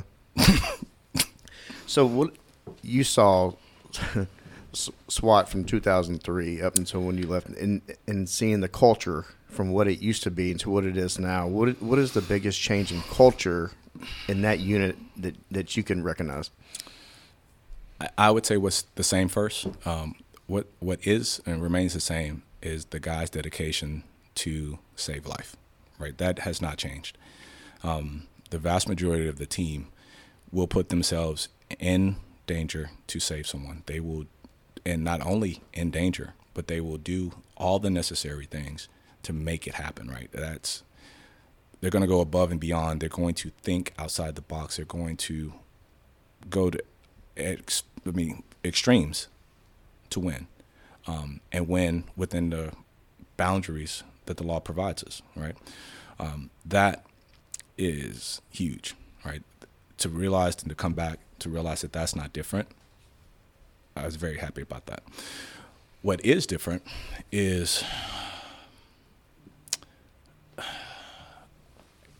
the how it's done, right? The how it's done is different, right? Because back then it was do it as I say do it, and then new guys are going to kind of follow suit. So, for instance, like when you came over as a new guy back then, you got whatever car you were going to get. There was no question about it, right? You just got a car. I was happy to get a car. New guys now come over and think they're supposed to get a specific kind of car. You're like, FNG, are you kidding me? You barely got here. You don't even know anything. What do you think? What do you mean you think you should have? And so that's different, right? But I think it's just generationally different for officers. I mean, that's not just SWAT. No, you go to patrol, people immediately want Friday, Saturday, Sunday off right out of the off training. Right. And they want a nicer vehicle. They want the Tahoe to take out. Yeah, and we're also seeing the things like, oh, well, I'm not doing so well in this. That's your fault. You're not teaching me good enough, or you're not doing a good enough job on training me. Yeah. Whereas accountability, maybe I need to go work on this a little more on my own time. Yeah, that is pretty big, right? Guys think that that is just going to come automatically. Yeah, and none of it. Hard work. Yeah. I mean, you're going to have to put some dedicated time behind it. So that's different. It's not bad. It's just different. I will say that it doesn't take them long to figure out, though, that you're going to be behind the curve if you don't. One thing I like about, I have a lot of friends in SWAT, you included, and what I always love about SWAT is that the leaders that are over there, the Danny and Matt, and you win. You said the objective is to win, but what I like about that unit is that they, even if they win, they try to figure out a way to win better. Oh yeah. They want to, to make it better and to improve. Yeah, that's so impressive because there's so many people that are satisfied with mediocrity or just getting by. And in that unit, I don't believe, for everything you've already talked about, that's not a place to just get by or be average. No, you're not going to get a participation award there. Not at all. I mean, just because you're present. If you're present only, you're going to be ostracized. I mean, there's no participation awards. You come in and you work. And when we look at it, we do the job, we find something, we're good, we get it, and you say, okay, that was a success. All right. Right after you say that's a success, you ask, where can we improve? Where did I mess it up at? And not only to yourself, but to the guys with you. All right. Because someone else may see you mess up, and then that needs to be addressed. Because we can do it better. We can be more efficient. We can be, as the old saying goes, smooth as fast. It can be done better. Do you rely, now that you're in a different role, do you rely on your stronger leaders, your ASL, your Canettis, and other folks underneath you to carry you along? Absolutely. There's no way I could do SWAT stuff without the guys who are there. I jokingly say they don't need a supervisor, right? And they don't need a supervisor to run an operation, right? I'm there to assist with whatever they need. The plan is generally the guys. The guys come up with the plan. I'm seeing if I see any holes in it or something that they may not have considered. But it's not because these guys can't do the job. I'm a bonus. I'm a little piece on the end. You're like a light hand on the steering wheel. Yeah, I'm the old guy in the back. Okay. Yeah, I'm the old guy in the back. I just, I'll check behind the door. All right, we're gonna get into a different topic. All right. Okay. I want to talk about January 2023. Ooh. Yeah, we're really shifting gears here. Yeah. And, and what we're going to talk about is probably going to be a surprise to a lot of people. Mm-hmm. And it's going to shock a lot of people. But I kind of want it's time to open this door and go on through. Time to get into the good stuff. Yeah, we're getting into it. All right. So in January 2023, I'm going to describe, it was January 21st, Carmen's birthday, my sweet daughter. Really? Okay. So I'm getting ready for Cops Cop, getting in my tux and getting ready. And I get an email come across to the wellness unit. I see the name, and then I see what's in the email. Mm-hmm. And I got to say that I was stunned. I sit there and I stared at the email for a good minute and a half in disbelief. I actually started trying to search the department director to see if there was multiple Andre Taylors in the directory, and I could not find any. Yeah. So I replied. I want you to kind of pick it up before you sent that email, okay, and tell the story, and then we'll get into it. All right. So, I think I sent that email on a Saturday, correct? Saturday.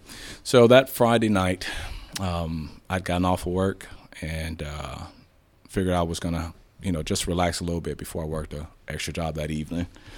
I was supposed to work an extra job, so I got off Friday, came to the house, had myself a drink, and I was like, I can have probably 1 or 2 drinks, maybe 2 to 3 early, kind of let it sit out, drink some water, and be good to go to work. Definitely nowhere near inebriated. Good to go. So I had probably 2 to 3 at first, and then I don't know how many I had after that. But by the time I realized I had more drinks, I definitely couldn't go to my extra job. So I didn't. But since I wasn't able to go to my extra job, I figured I'd just go hang out with some guys. So cool. Went out with a couple of guys I ride motorcycles with. Hung out with those guys because they were out drinking. I was like, all right, cool. Hang out, have a good time with these guys. That was probably about 8 o'clock. So I got off at 6, had a couple of drinks, decided, well, I'd had too many to sober up in 2 hours. I'd had too many to come down from working my job at 10:30, and I knew it. All right, cool. Well, I'm going to go out and have some drinks. So what rationale that made, I can't tell you. But I realized I couldn't go to work. So go out and have some drinks with these guys. We drink probably till 3, 4 in the morning. And I've got to get back home. And I was like, all right, cool. Normally, you take an Uber, have somebody drop you off. I drove home. I get home, get in, pass out. I wake up, and I ask myself, what the fuck did you just do? I said, you drove home and knowing you were wasted. Wasted. At that moment, I recognized that I had a problem. I was like, I was going to throw away 24 years or 23 years at the time of my career. It could have happened, right? Because I stayed right between Mesquite, Dallas, Seagoville, that low area, and off of 20 where state troopers come. And this isn't 2001, 2002, 2003. Back in those days, police stop police. You go, hey, where are you at? Who's your sergeant? They'd even call your supervisor and tell you your supervisor to come get you, right? Something like that. I drive your car and they'll drive you home. Yeah. There were a bunch of different things that they would do, right? They call your spouse. They keep you there. Call your spouse. Tell your spouse to come get you, right? They're going to try to help you and regulate it somehow. But I drove home, and I didn't cause any damage, but I realized at that point that I was about to throw away my career. I didn't think, I wasn't thinking. I woke up and realized that I could have just lost everything. Everything that I provided to my kids. My son is still 18, right? He's 18. He's still on his way to graduate high school, about to go to college. Had I got stopped by any department, the current culture is you go to jail. It's not even a doubt, especially finding out you're a police officer, a sergeant in SWAT, and you were driving your car on the public street intoxicated. How many times have we heard that story? So it was hard. It was really hard for me at that moment to when I woke up and realized that that I risked everything, everything for my family, right? Because work is one thing, but not providing for my kids is another. And I had a real hard time with that. And being a role model, you have a reputation, Trey. You may not want to believe that, but you have a reputation of being a badass, and you have so many people that look up to you, including your kids. I get that. I never try to look at being a role model more so, right? It's just I just try to do the best I can do. And I don't mind doing that, right? I'll do whatever I can to make sure the job is done. But I just, even to this day, I don't see myself as a role model, not in that respect. So that that Friday when that incident went down, when you went out, was that just that only incident where you realized no. Shit, I got a problem here, or was this something? Yeah. So this is the bigger part, right? This was in my opinion, this was the straw that broke the camel's back. I had already been drinking quite a bit. I would say I would clear at least 2 bottles a week, 2 bottles of a pretty good alcohol. I mean, I wasn't doing box wine like some guys I know. But, I spent about $150 a week on liquor. How long has this been going on? I'd probably say at least the last, January, probably last 6-7 months. Or probably, by that time, by the end of January, 6-7 months. And I'd say probably so from the summertime. And hard to say that summer came around, and I remember having the thoughts that my son was going into his last year high school, right? My daughter's already graduated. She's in the military. And I'm like, what am I going to do? What's next for me? Again, work has been important, but not a priority. And so I didn't know. I had a hard time filling that hole, right? Filling that place. I wasn't doing things that I normally like to do. I used to go roller skating all the time. I really hadn't done that. I'd say maybe there seemed like there was a misguidance. I didn't have a direction that I was really going in. Being a SWAT supervisor, again, you're there. You're like, all right, cool. But these guys are working. I just do my little piece. I'm not really needed, right? All of this other stuff that you've got all these things playing in your head, and you're trying to work with it. So I'd have a drink or 2 or 3. And then, I will say this. You end up having a schedule or a bit of a disciplined way because we're on callback, right? So if you're a primary sergeant, you can't get wasted by any means because the phone can ring at any point in time. And again, I'm not going to fail on my job. But if I'm not primary, then I don't necessarily have to be there. So on my months that I'm not primary, it was on. I mean, it was like really on. If it was my month where I'm either primary or secondary, then it was just light, but it's consistent. All right, so that was the problem for me. And I'd say, like I said, it was about a 6-7 month span. So by the time I actually drove back from that event, I realized that I had been drinking all this time. And I had, flirted with getting things done or, I'm close. But that was the deal breaker for me because I risked it all. I don't know if I can speak for everyone on the team, but I would guess, because it was this way for me, working with you every day, I had no clue. No clue. Yeah, I can see that. I mean, because when you said this, of course you go back in your mind and you replay everything, and I'm replaying, man, we just had this call out, and he was there, he was fine. Mm-hmm. We had this, we did this. I mean, well, like how? It just I couldn't wrap my head around about how you were fitting it in. So the fitting it in is always and I've heard some other folks say it. So I'll start it this way, right? This is probably the easiest way to say it. I was a functioning alcoholic, right? I'm not going to say that I was a just absolutely under the table alcoholic, right? I still had to maintain my life. I still had to maintain my bills, my son's stuff. I still had a job. I still had things to do. So I still felt responsible, but I was drinking regularly, like very regularly. And I knew that I was responsible for things. So I would just moderate how much of that drinking I could do. I knew specifically I could have 3 drinks and to give me a 2 hour of 1 water after each drink. 2 hours later, I would be 100% sober. Oh, I knew it was done. How big that drink was may have been a little different, right? And if, again, like I said before, if I was primary, it was 2 to 3 small drinks and a couple waters afterwards, because I have to function. My job is to think, so I still have to be clear. My working out keeps me in shape, right?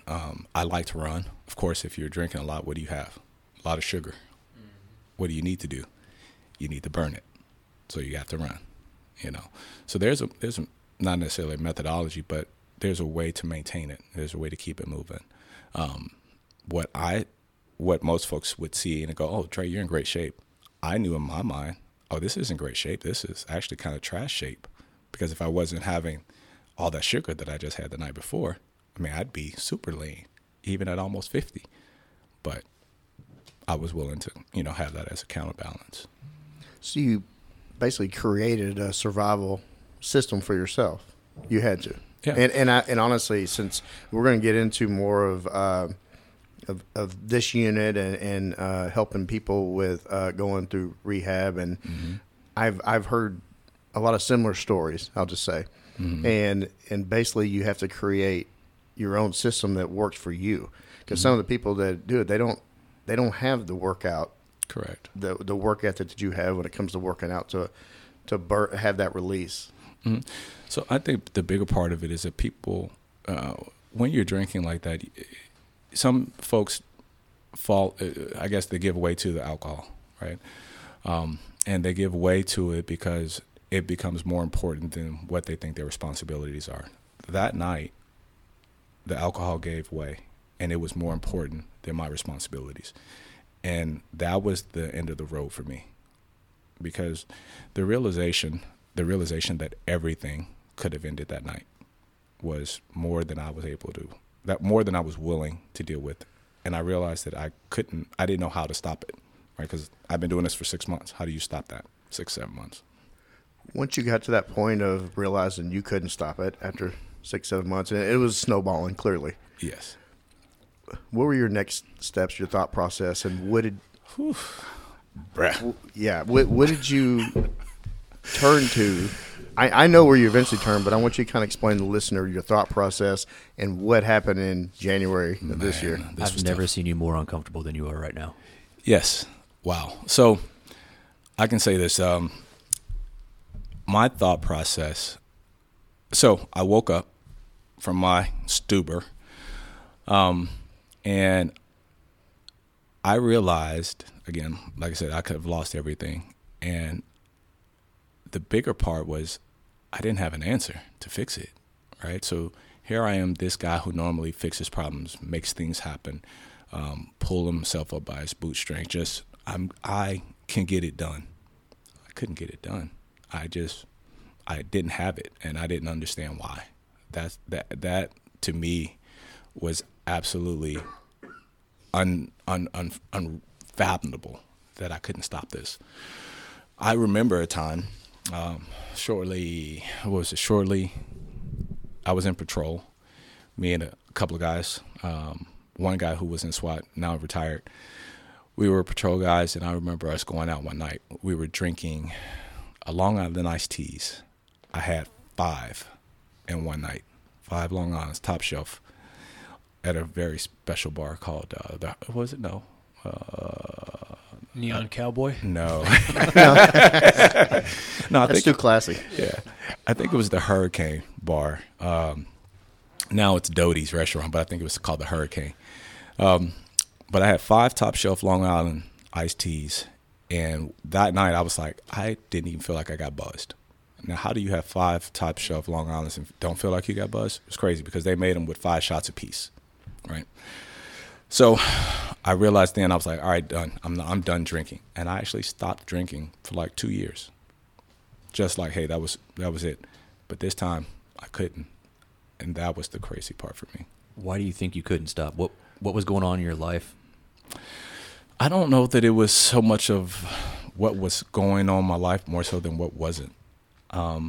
What I later realized after going to the treatment center was that I wasn't taking care of me anymore. I wasn't taking care of myself, my heart, my soul. Everything was external. And that thought that I had about my son leaving and being that empty nester kind of thing was that it wasn't a void. It was a lack of action. It was a, what are you doing? What are you really doing?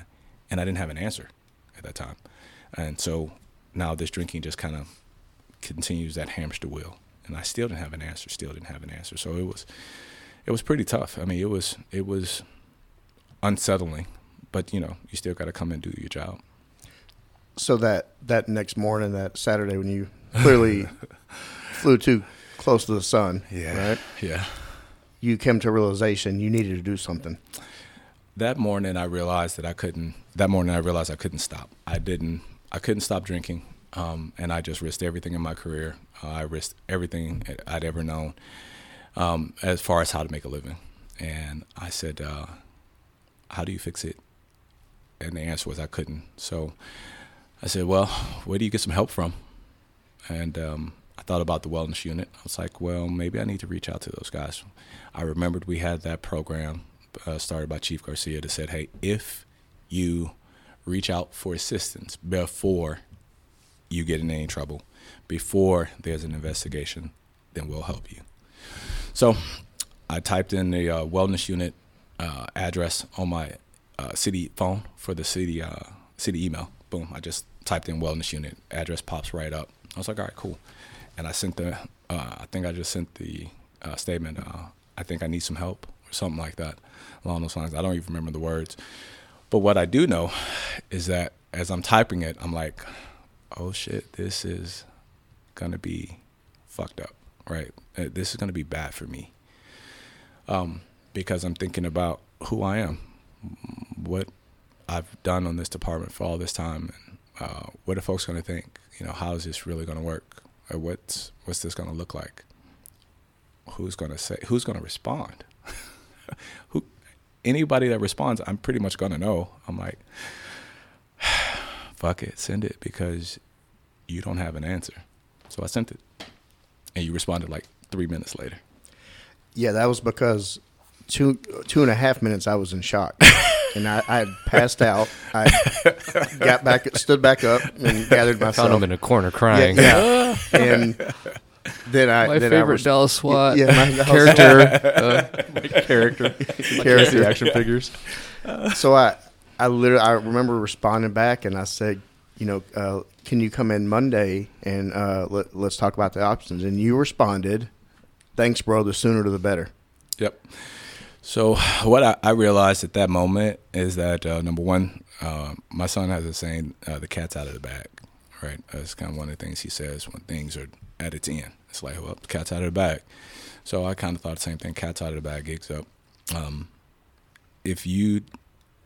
Once I said I needed help, to me it was all hands on deck, full steam ahead. There is no, okay, well, let me rethink this. Nope, it's a done deal.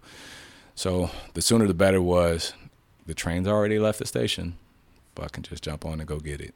We need a destination. The train needs a destination. Yep, it's got to go somewhere. So was that stressful or was that more of a relief? Fuck, it was stressful as all get out. Yeah, it was stressful because after sending that, I realized I'm gonna have to tell everybody, right? Because I know the policy says you can be on administrative leave. It'll be confidential, yada, yada, yada, yada. And I know that's what it says. But how do I tell my guys I'm gone for 30 days starting Monday? Or, Sarge is on administrative leave. What the hell? How? did he do something? What's this explanation? And so, in my mind, the truth is just what it's going to be, right? That's again some of that Mike Keating. This is what it is, so we're going to work with it. We're going to deal with it, So I was like, I told my guys, let me back that up. Saturday, I'm just wallowing all day because I had sent this text. I don't know. I had sent this email. I don't know what this is going to look like. Sunday, this is going to be crazy. This is going to be stupid. Monday, I think is when I sent my guys a message and said, hey, listen, this is what's going on. Yeah, you and I talked. We talked last week a little bit offline, kind of prepping for this this interview. And you said that when you first sent it, you hit the send button. Then you thought, okay, well, let's see how long it takes, and if there's a time frame that it goes by, then you're gonna say hell with it. Yeah, well, I'll say it like this: if an hour had gone by, or 30 minutes to an hour had gone by, nobody said anything. Cool, it's gonna be done. Don't worry about it. I'll fix it. I'll find a way to fix it myself, right? But the fact that your response came like immediately was able to help keep me in the same mindset to let's keep going with fixing this problem. Because had there been a delay, I promise you I wouldn't have gone forward with it. I'd have been like, that was a misprint, that was a missent email. No, I'm good. So Danny, this is for you. Whenever he talked about telling the team, and Gordon earlier, and also the detective that we're going to get into him too because he has come forward as well. He wants to pay it forward. That he had to tell his unit basically because you disappear for 5 days. Oh, he's vacation. Yep. Well, you're gone a whole month. No matter what you coded on the time card, when you're in a tight knit unit like SWAT, especially when you're the leader of a unit, you have to tell them something. And so Danny, I think that's out of respect. You tell them something. Absolutely, yeah. Danny, whenever you got that a message, the notification happening, how did that hit you? Oh, probably like you, I cried in the corner. No, somebody hacked his email. Honestly, just stunned, and like I said, you're just replaying all those things. I was actually almost more shocked about how quickly everyone on the team responded. So that was immediate. Dre sent out the message, and guys were firing off messages pretty quick, and I'm still over here kind of processing, So, and of course, everyone was very supportive. Yep. But I knew they were probably in the same boat I was, where they were just stunned as well. But they wanted to make sure they got it out there, like, hey, we totally support you and what you're doing, and we'll be here, and nothing will change. This job's still going on, and we'll just wait for you to get back. And everyone basically said, go take care of business. How did that make you feel? Your family supporting you like that? So, two parts, right? Because two parts of this story is that one, when you realize you have a problem and you can't fix it, you have to acknowledge that. Secondly, you have to tell the truth about that because otherwise it's always to yourself, right? You kind of keep that in. So letting it out that there was a problem was a bit of a relief. And then to have that support to let them, for guys to be like, listen, all right, cool. I hear you. Now go fix it. That's what I think I owed the team, right? I owe them the right to go do it, go fix it properly. I was almost a little bit jealous. He's going to be gone for 30 days with no responsibilities. I actually was thinking more about his family and his fiance. They're kind of out of the loop with this while he goes off, and they're not quite sure what's going on, and they have to take care of things while he's gone. And so I think I reached out to him and said, hey, make sure your family has some of our numbers, so if something happens. Yep. And I did, and make sure everybody was able to be reached out to. Well, right after that, because I got pretty sick after that Cops Cup, and I was going to join you in the ride out to the facility that you ended up going to. So Gordon's been on. We talked about the new alcohol leave policy. So it's basically 30 days of, it doesn't count your weekend. So it's 30 days of paid time, and I've been on over 26 years. I've never seen anything like this. No, this kind of support coming from the top. Yes. That's a big deal. Can you imagine this policy being in effect when you were in 2004 SWAT? What I can say, if this policy had been in effect, how many officers' jobs would have been saved, right? Absolutely. In 2004, how many officers possibly, right? Because again, you still have to reach out for that help. The individual still needs to be self-aware and then come forward. You have to, right? And I think that's a hard part too, is you have to acknowledge that you have an issue and that you want to change it. So if you can't do that part, then this policy won't help you. But to say that, hey, listen, I want to maintain my job. I want to fix this problem. This policy could have saved a lot of jobs, a lot of lives. So the following week, you kind of wrapped up some things at home, and you met with Sergeant Figueroa, and bruh. So again, now so you get that Monday, Tuesday, sulking in it. Sunday, Monday, Tuesday.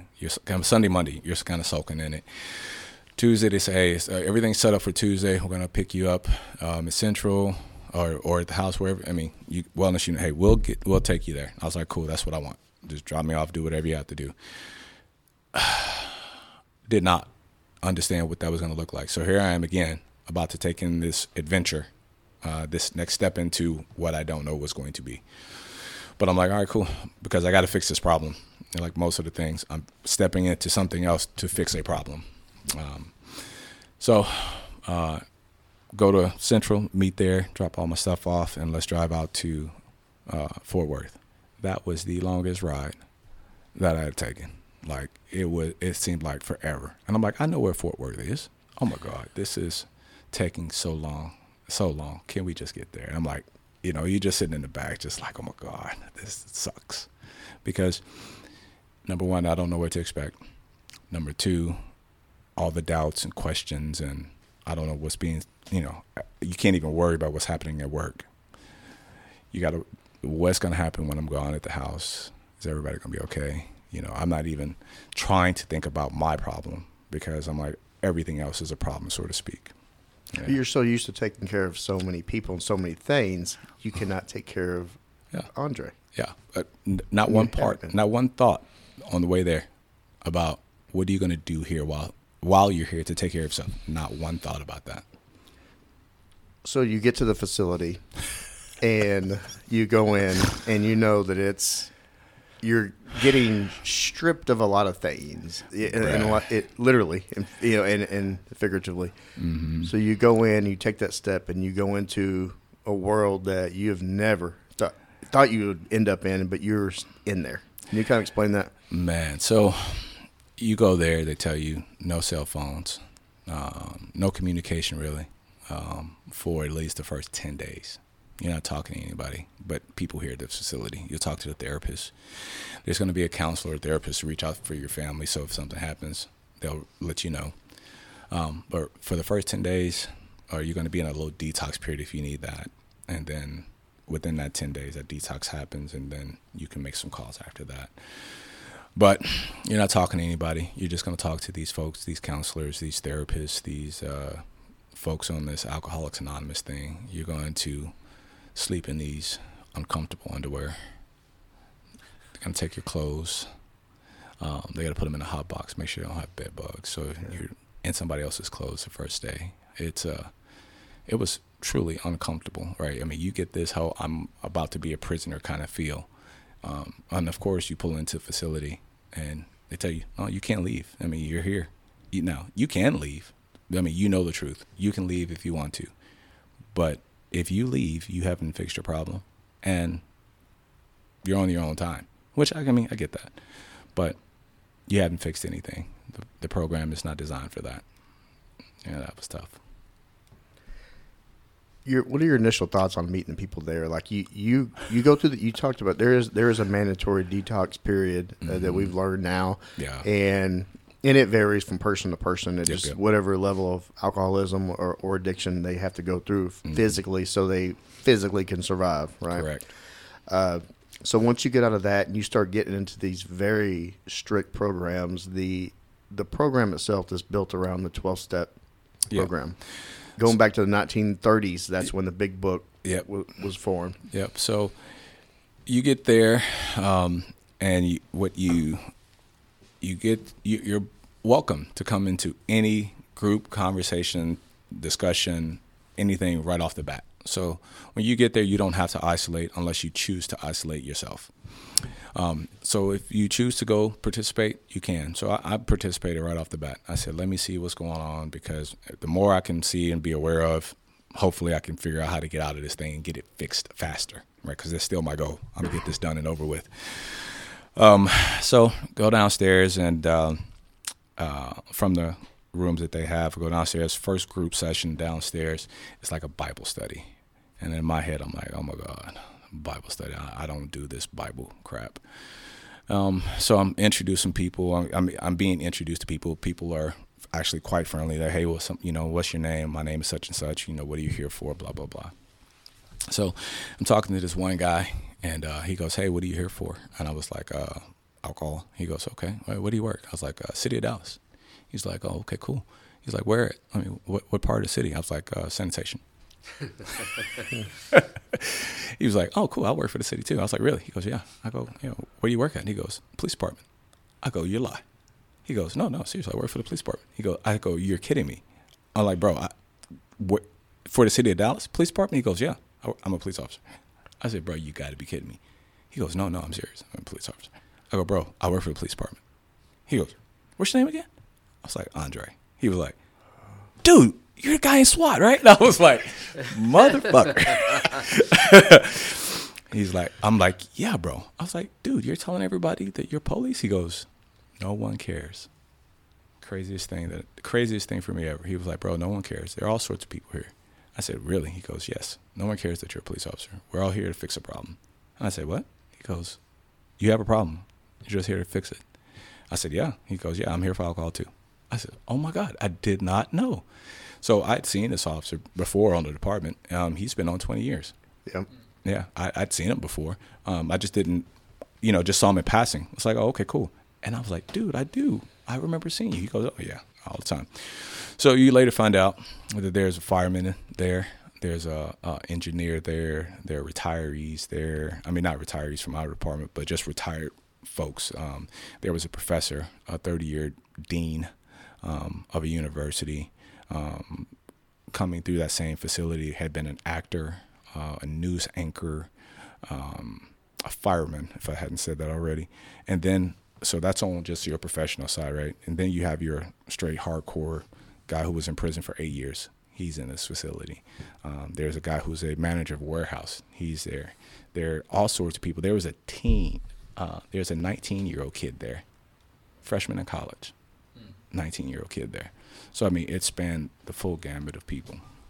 So what was going through your mind with that? I mean, because you mentioned somebody there that you would not, that just got out of the pen, that you probably wouldn't be hanging out with. Yeah. And just a variety of people that, we're, as police officers and first responders, we're kind of untrusting of outsiders anyway.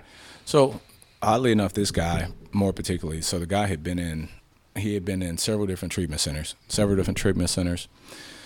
This guy had been in prison 2 times, 1 stint, 6 years, another stint. And he talked one day in a discussion, and he said, man, I appreciate you saying that you're a police officer. He said, because I thought, police officers were this, that, and the other. He has some descriptive words for it. He goes, but I get to see that you guys are regular people. He said, you go through the same things that we go through. I said, yeah. So the person that was leading the discussion said, hey, so has this facility changed your opinion of people now that, since you're an officer, now that you see that you're here amongst all these other folks? I said, no, it hasn't changed at all. I said, I had a trainer named Sam Britling. I guess that was my second phase. I said, he told me one thing about doing this job. He asked me, he said, hey, do you want to know how to do this job? And I said, yes, sir.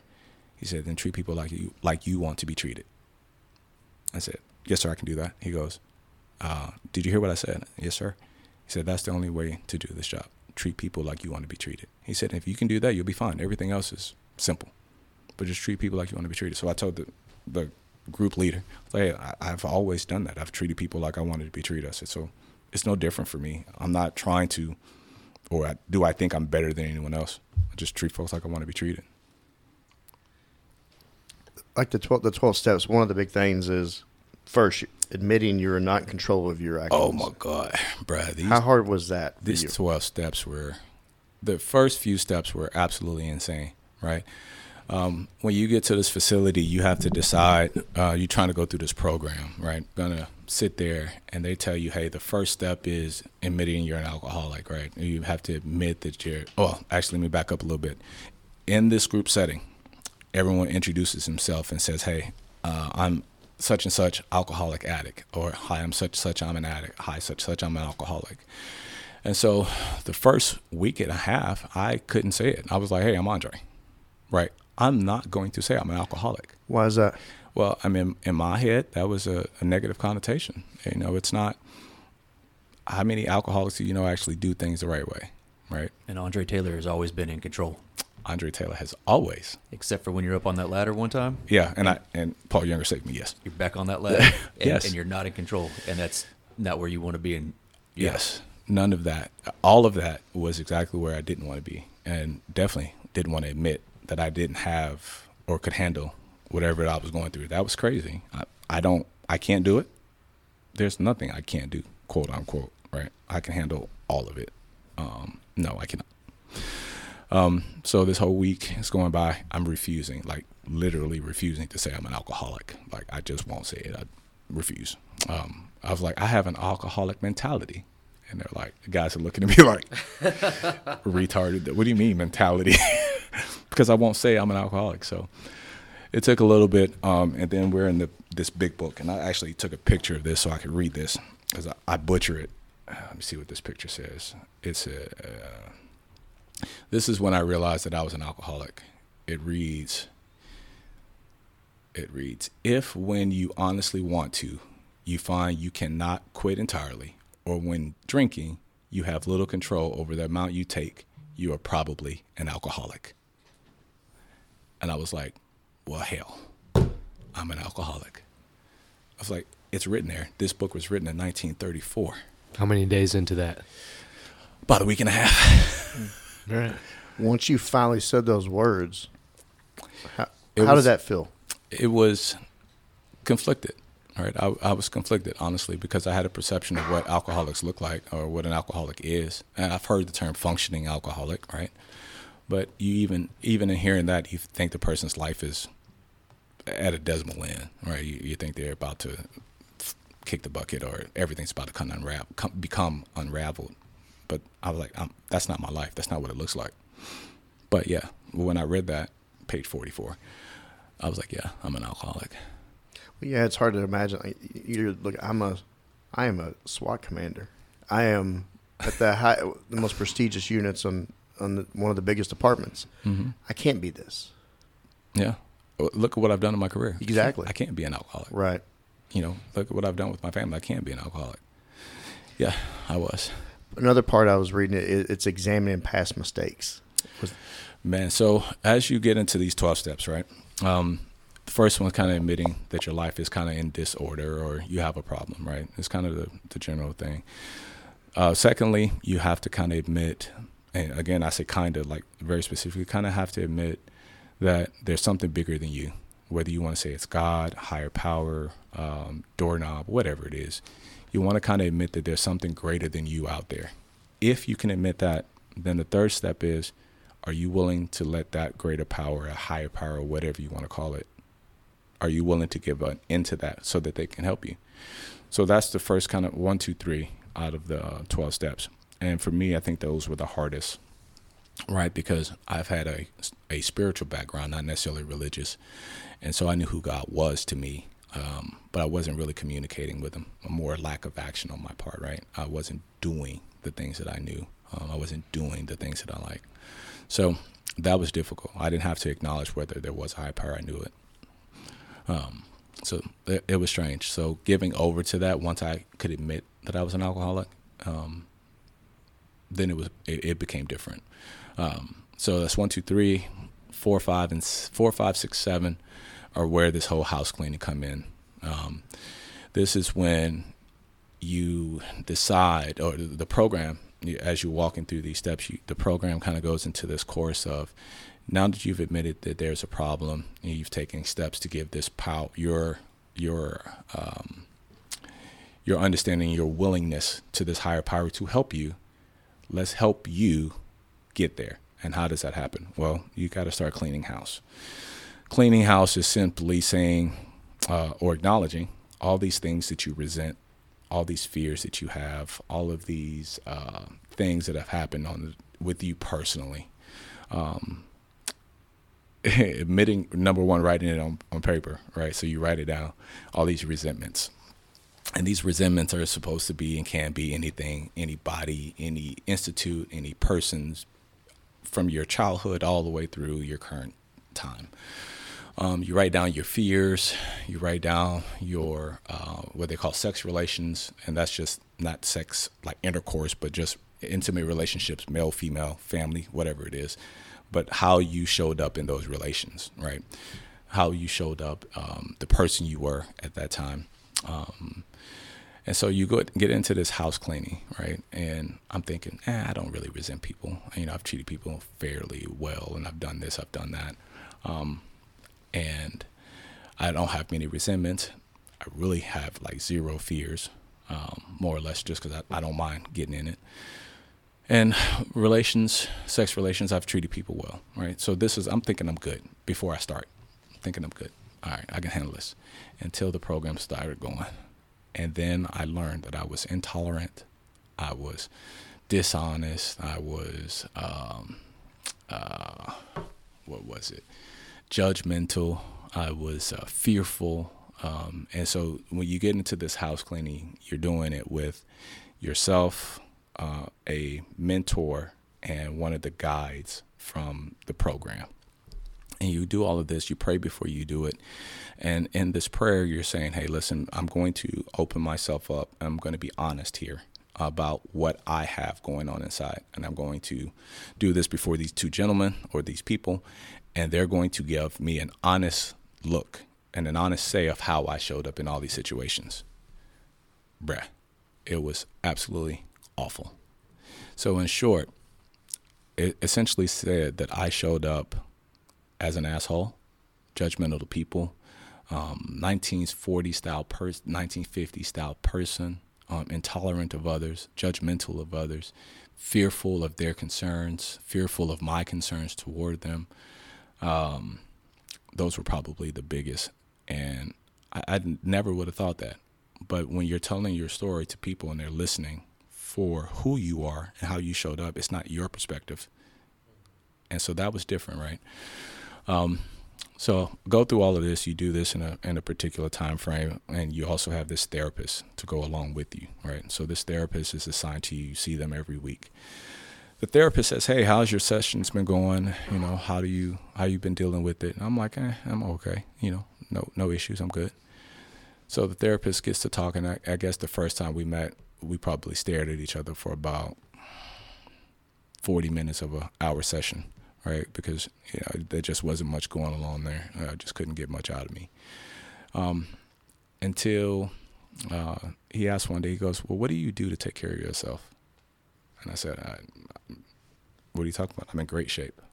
Look at this guy. Right? I'm good. He goes, no, what do you do to take care of your insides? And I said, I didn't have an answer. So he looked at me and said, well, what did you used to do? And it was like a light bulb, right? I was like, I used to work on old cars. I used to go roller skating. I used to just go outside and do stuff. I used to do this. I used to do that. I used to do so much stuff. He was like, well, why'd you stop? Didn't have an answer, right? What I knew part of why I stopped was I was drinking, right? You can't go roller skating and drink. Well, you can. It's not going to be very fun. It won't end well, potentially. Yeah, not very well.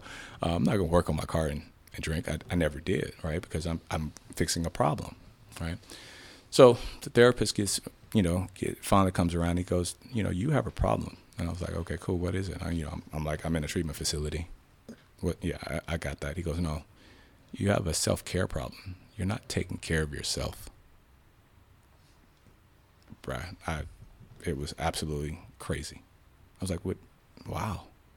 Never thought about it. Not thinking about everything and everyone else and all other situations. Not taking care of myself at all.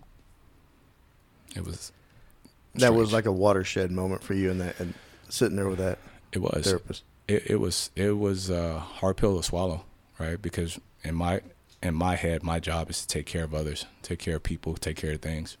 But you can't do that until you take care of yourself. I was talking to Sean about the steps, and one of them, I guess you had to do something for someone else throughout the day, right? And man, and yes. So there's the 10th step. So you go through there's 1, 2, 3. You go through 4, 5, 6, 7. 8, 9 are about the same. It's kind of your amends to those people that you wronged. Then you get to step 10, and it's service, right? Step 10 is as you have a problem, you have an issue, you talk with a mentor about it, and they tell you how you showed up on that particular problem, issue, or whatever it is. So I'll give a quick description of one of mine, right? So you get this phone call that you can have once a week after you've been there 10 days. 15 minutes. You only get a 15-minute call. You can call whoever is on your list, but you can only call 2 people. So you can separate that call for 7.5 minutes for each person. Cool. So as long as you don't get any infractions within that week, or up to 3 infractions, you can make that call. Well, I think I had 1 infraction because I was late to a session. If you showed up at 8:05. Yeah, 8:05. I showed up, right? So I got an infraction for that.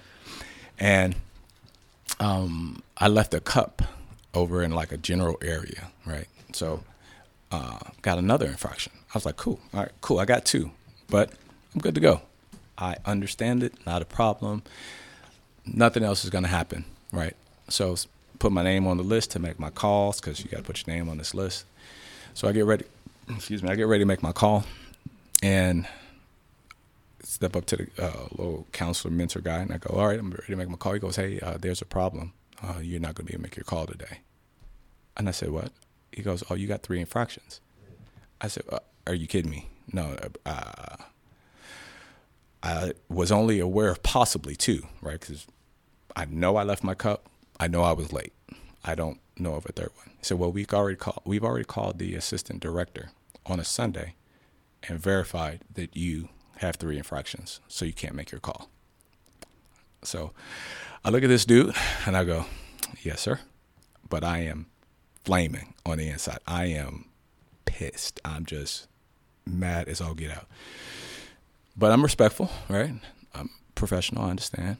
The rules are the rules. So I go over to the workout room and I sling around as much weight as I possibly can, right? I am trying to destroy this workout. I'm still hot. I am still angry. So I come out of there. I was in there about 45 minutes. Heart rate. I was still mad as I was when I walked in. So I walk out, and this same guy that we were talking about, who had been in prison for 8 years, he comes out of one of the dorm rooms, and I'm walking on the track because I'm trying to calm down. He goes, hey, you good? I go, not really.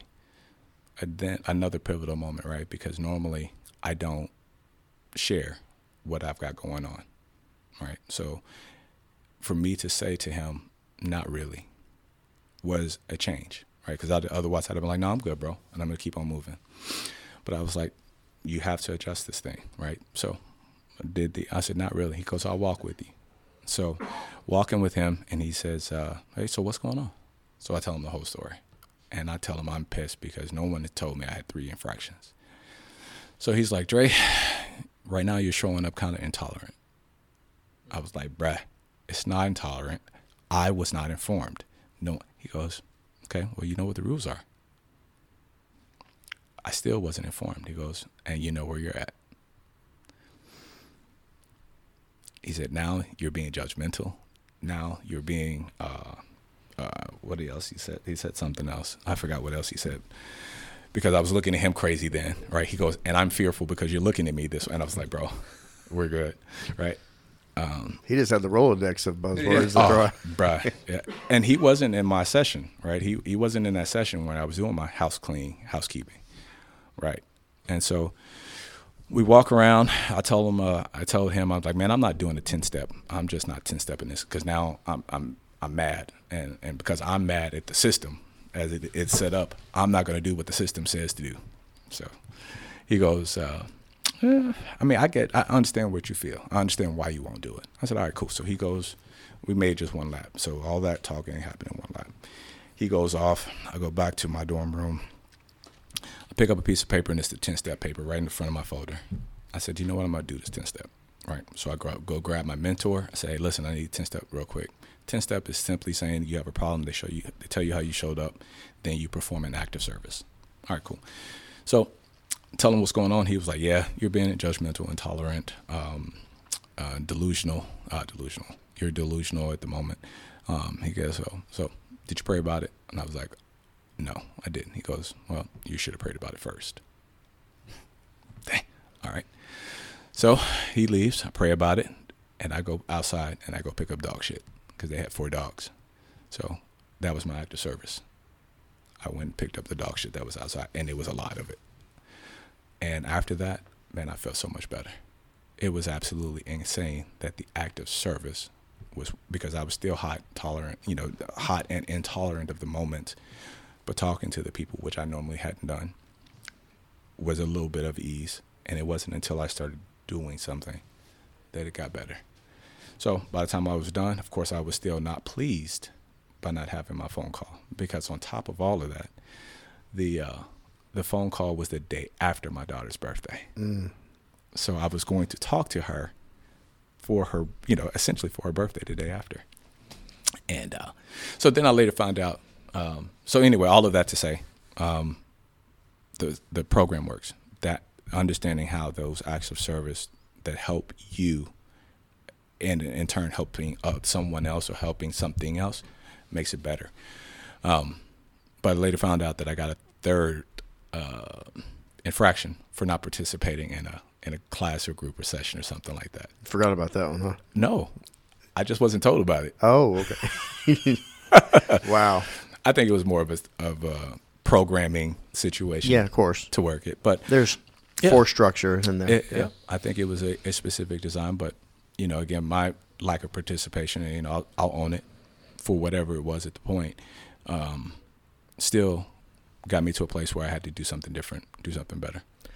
Well, one of the reasons you're coming on this podcast is to help others potentially, and speaking about your experience and your story, I know it's going to reach others. I know it will, and there's going to be a lot of people that it reach that are non-first responder, and we may never know. Right. But this is going to be out there forever, and hopefully that somebody will pick up this, and your acts of service will continue long after. I hope so. Right. So I believe it will. Again, it's kind of like not seeing yourself as a role model. It's not what the act of service is, as long as you perform and you do it, right? Because in my mind, helping anyone and however I can do that is awesome, and helping anyone is going to help me, right? I will feel better. I am better because I can help someone else. What did you take most away? Man, so the biggest thing I took away from this program was 3 things, right? Alcoholics Anonymous is, if I had to sum it up, a spiritual program of action right off the bat. They had several sayings written all over the place. One was like, it's not impossible. The word itself says I'm possible, right? Little stuff like that. Well, they had this one saying, and it said 3 things. Trust God, clean house, serve, or help others. To me, that's exactly what this program does. That's what Alcoholics Anonymous as a program is. If you can learn to trust God or your higher power or whatever it is that you want to call it, clean house, simply taking care of yourself, getting out all the negative things, talking to people, letting go of whatever it is that you have holding on to you, that keeps you in your head, right? Sometimes when you're drinking or you're in this cycle, you think it makes sense, but that's when you need someone else to tell you how you're showing up, right? That's part of that cleaning house. You have to accept this is what your house looks like. You can get that part done and then help others, right? Because that's the true benefit. Help someone else, serve other people, and whatever that looks like, in whatever way that can happen, you'll be better for it. Do you believe you spent over a month with these folks, almost strangers, even the other officers that were in there? And I'll come out and say that this policy has been in effect for 6 months, and we've had eight people, including yourself, go into this, you partake in this policy. Did you make some friends in there? My goodness, yes. Okay, man, there are people in Detroit now, Detroit, Arkansas, Georgia, a guy in Washington that we keep in regular contact now, just because we understood and went through this program together, realizing that this program is a lot more than just wordplay, right? This thing was designed and brought together in 1930, talked about in 34, put in a book in 1939. This thing has been around a long time, and it just so happens it has some proven things that work in it. I would say at its core, it's a good thing for just regular life, not just an alcoholic or drug addict. It has life principles. I mean, imagine if people just decided that they wanted to serve others regularly. I mean, everyone would be better for it. Absolutely. So I'm going to kind of wrap it up as far as when you were getting close to exiting and that feeling you had whenever that last few days of being in there amongst new friends, hellacious structure. How did that feel to you? So a little bit of a bittersweet kind of thing, right? So happy to get the hell out of there. But trying not to, as they call it, future trip about what it's going to look like, right? Because that's also a character flaw, right? You're not staying in the present moment. You're thinking about something you absolutely cannot control, something that you don't know is going to happen. So it's called future tripping. So I was just trying to stay present, trying not to anticipate what problems were going to be, what it was going to look like. Just stay in this moment so that I could just handle this moment. But very ready to leave, like super ready to leave. Yeah, I want to describe your exit. So Sergeant Fig and I, we showed up that morning to come and pick you up. And we kind of, there's a long bridge that kind of goes over a stream that goes into the facility.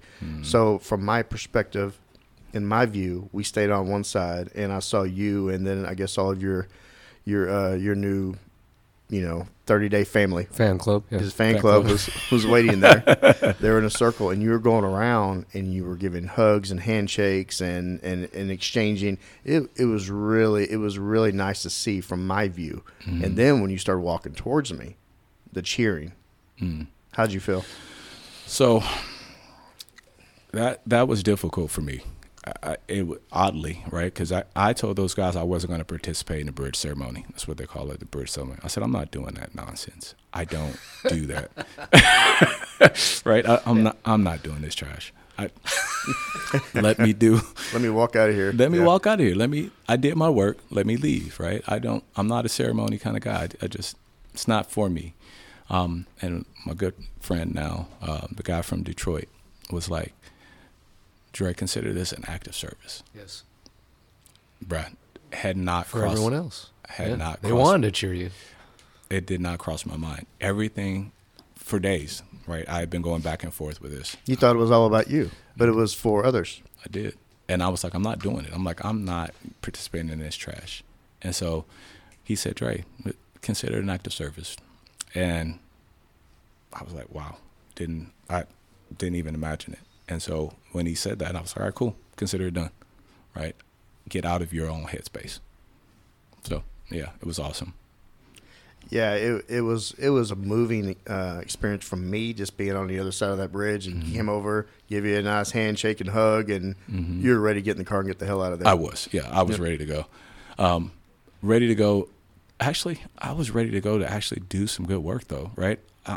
It wasn't because number one, the food was not as fun as you think it is. No, I didn't think it would be. No, it was not. It wasn't bad, but it was not good. But I was ready to serve, right? I mean, I didn't get into this profession for servants, to serve and protect. I came here because I needed a job.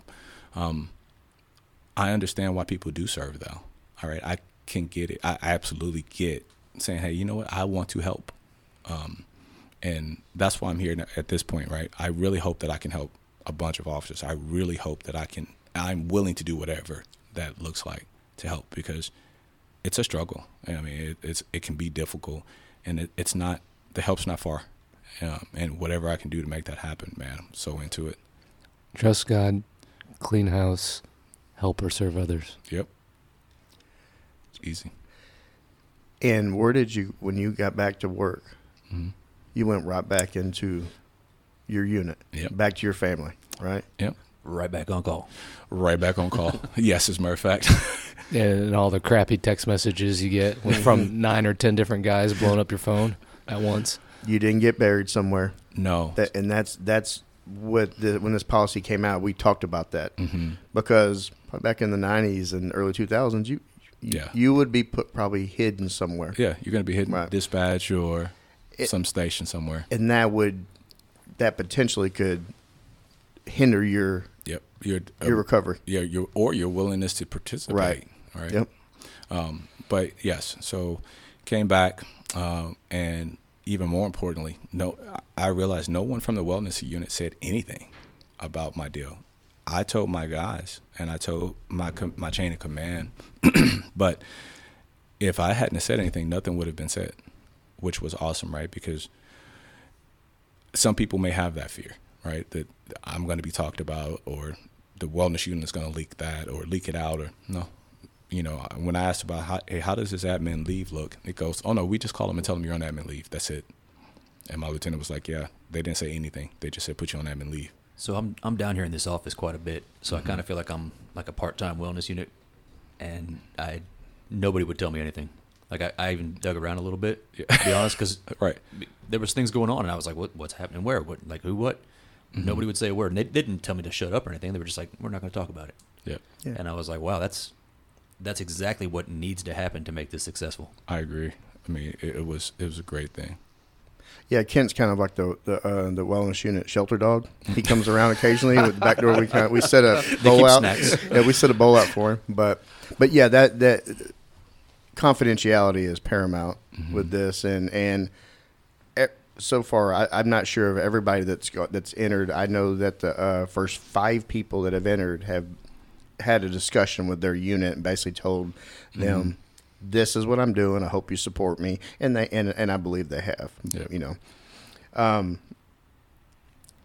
would you recommend, if there's people out there struggling, and we know they are. Oh, yes, they are. Would you recommend this facility or this program to get better?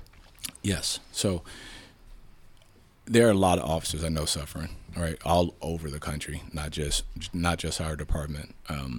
But yes, I would absolutely recommend. I would recommend this facility. I would recommend this program. I think there are some ways that we can do it better, right? I think, and again, I guess that's the SWAT in me, right? We're going to find a better way, a more effective way to get this done, because I don't think everyone is at the place where they have to go to a treatment facility.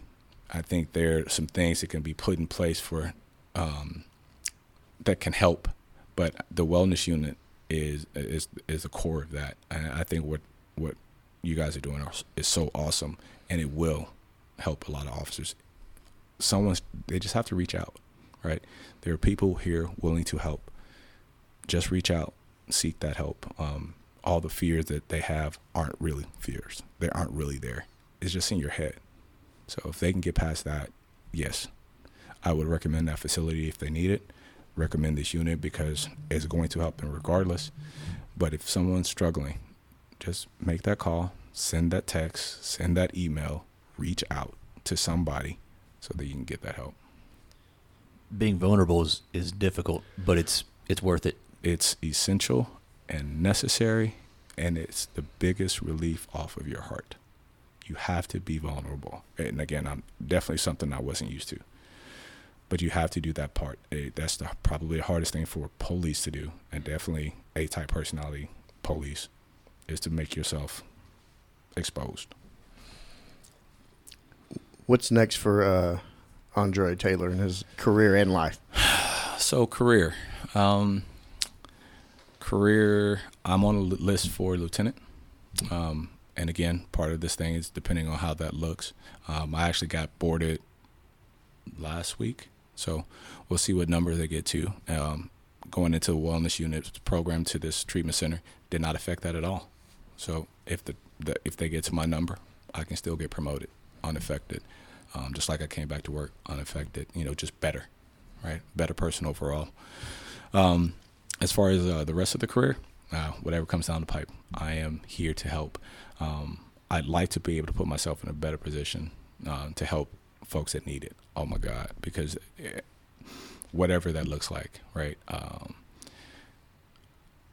I came back and Omar asked if I wanted to go to a peer support class. I was like, I'll take it.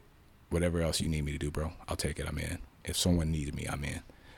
And I would say I was definitely supportive of people and what we needed. Even on the team, hey, what do you need? I'm in. I got you. But this is bigger in my opinion. So I don't know what the career looks like.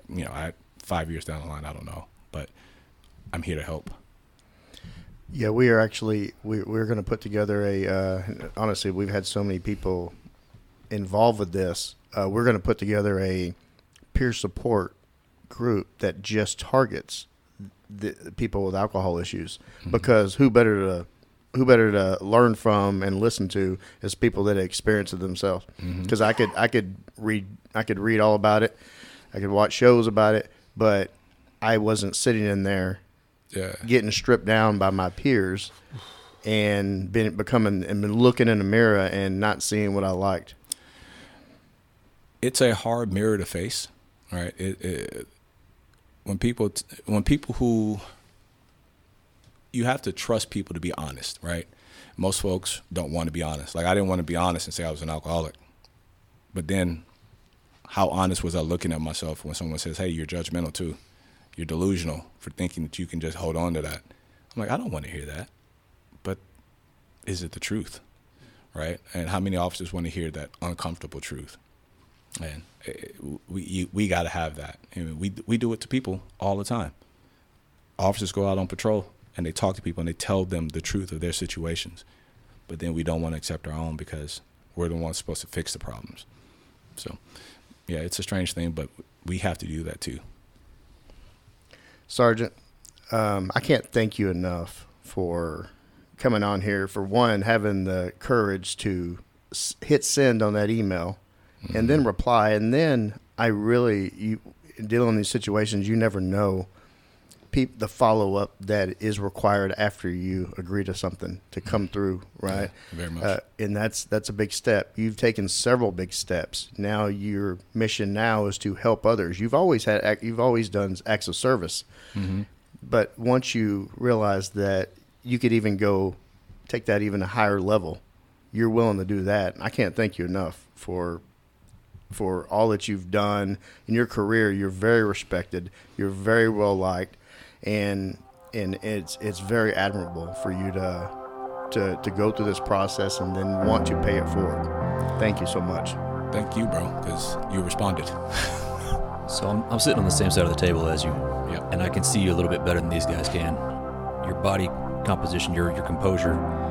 When you were talking about before treatment, I told you I've never seen you more uncomfortable. Like, you were literally gripping the chair, and you were super tense. But as soon as you started talking about the 12 steps, you just completely relaxed and fell right back into. It appeared that it was internalized in you. Like, you were comfortable talking about the steps. It's transforming. I can't lie about it. It's transforming. I appreciate that. Being open and being vulnerable is not comfortable for people, especially someone in your position.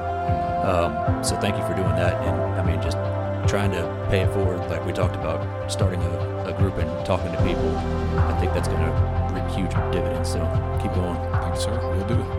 Like everybody said, we all know you. We've all known each other for a while, and you're such a great person. And thank you for coming on and sharing your story. It's inspiring. It makes me want to go out there and serve as well, more so than I do now. So thank you. Thank you, guys. Thanks for putting in the work, Sarge. Yes, sir. And throughout your entire career, being the person you are, being genuine, putting in the work, and now even more so leading by an example. You are appreciated on this department. Bro, that's all right. Appreciate you, sir. Hey brother, hey sister, I'll never give up on you. Hey Mrs., hey mister, I'll see this all the way through. No matter how far the sun and the moon, I'll never give up on you. Down when you're lonely, I'll pull you up. Life leaves you heavy when the going gets tough. I'll be your shoulder, together we'll run up from the bottom, yeah, we'll rise above. Hey brother, hey sister, I'll never give up on you. Hey Mrs., hey mister, I'll see this all the way through. No matter how far the sun and the moon, I'll never give up on you.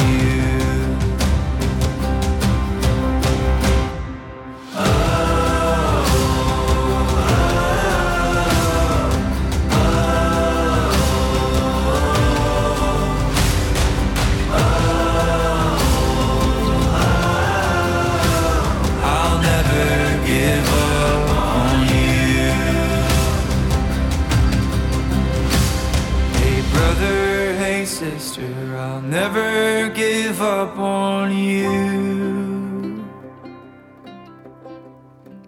Hey Mrs., hey mister, I'll see this all the way through. No matter how far for the gold and the blue, I'll never give up on you.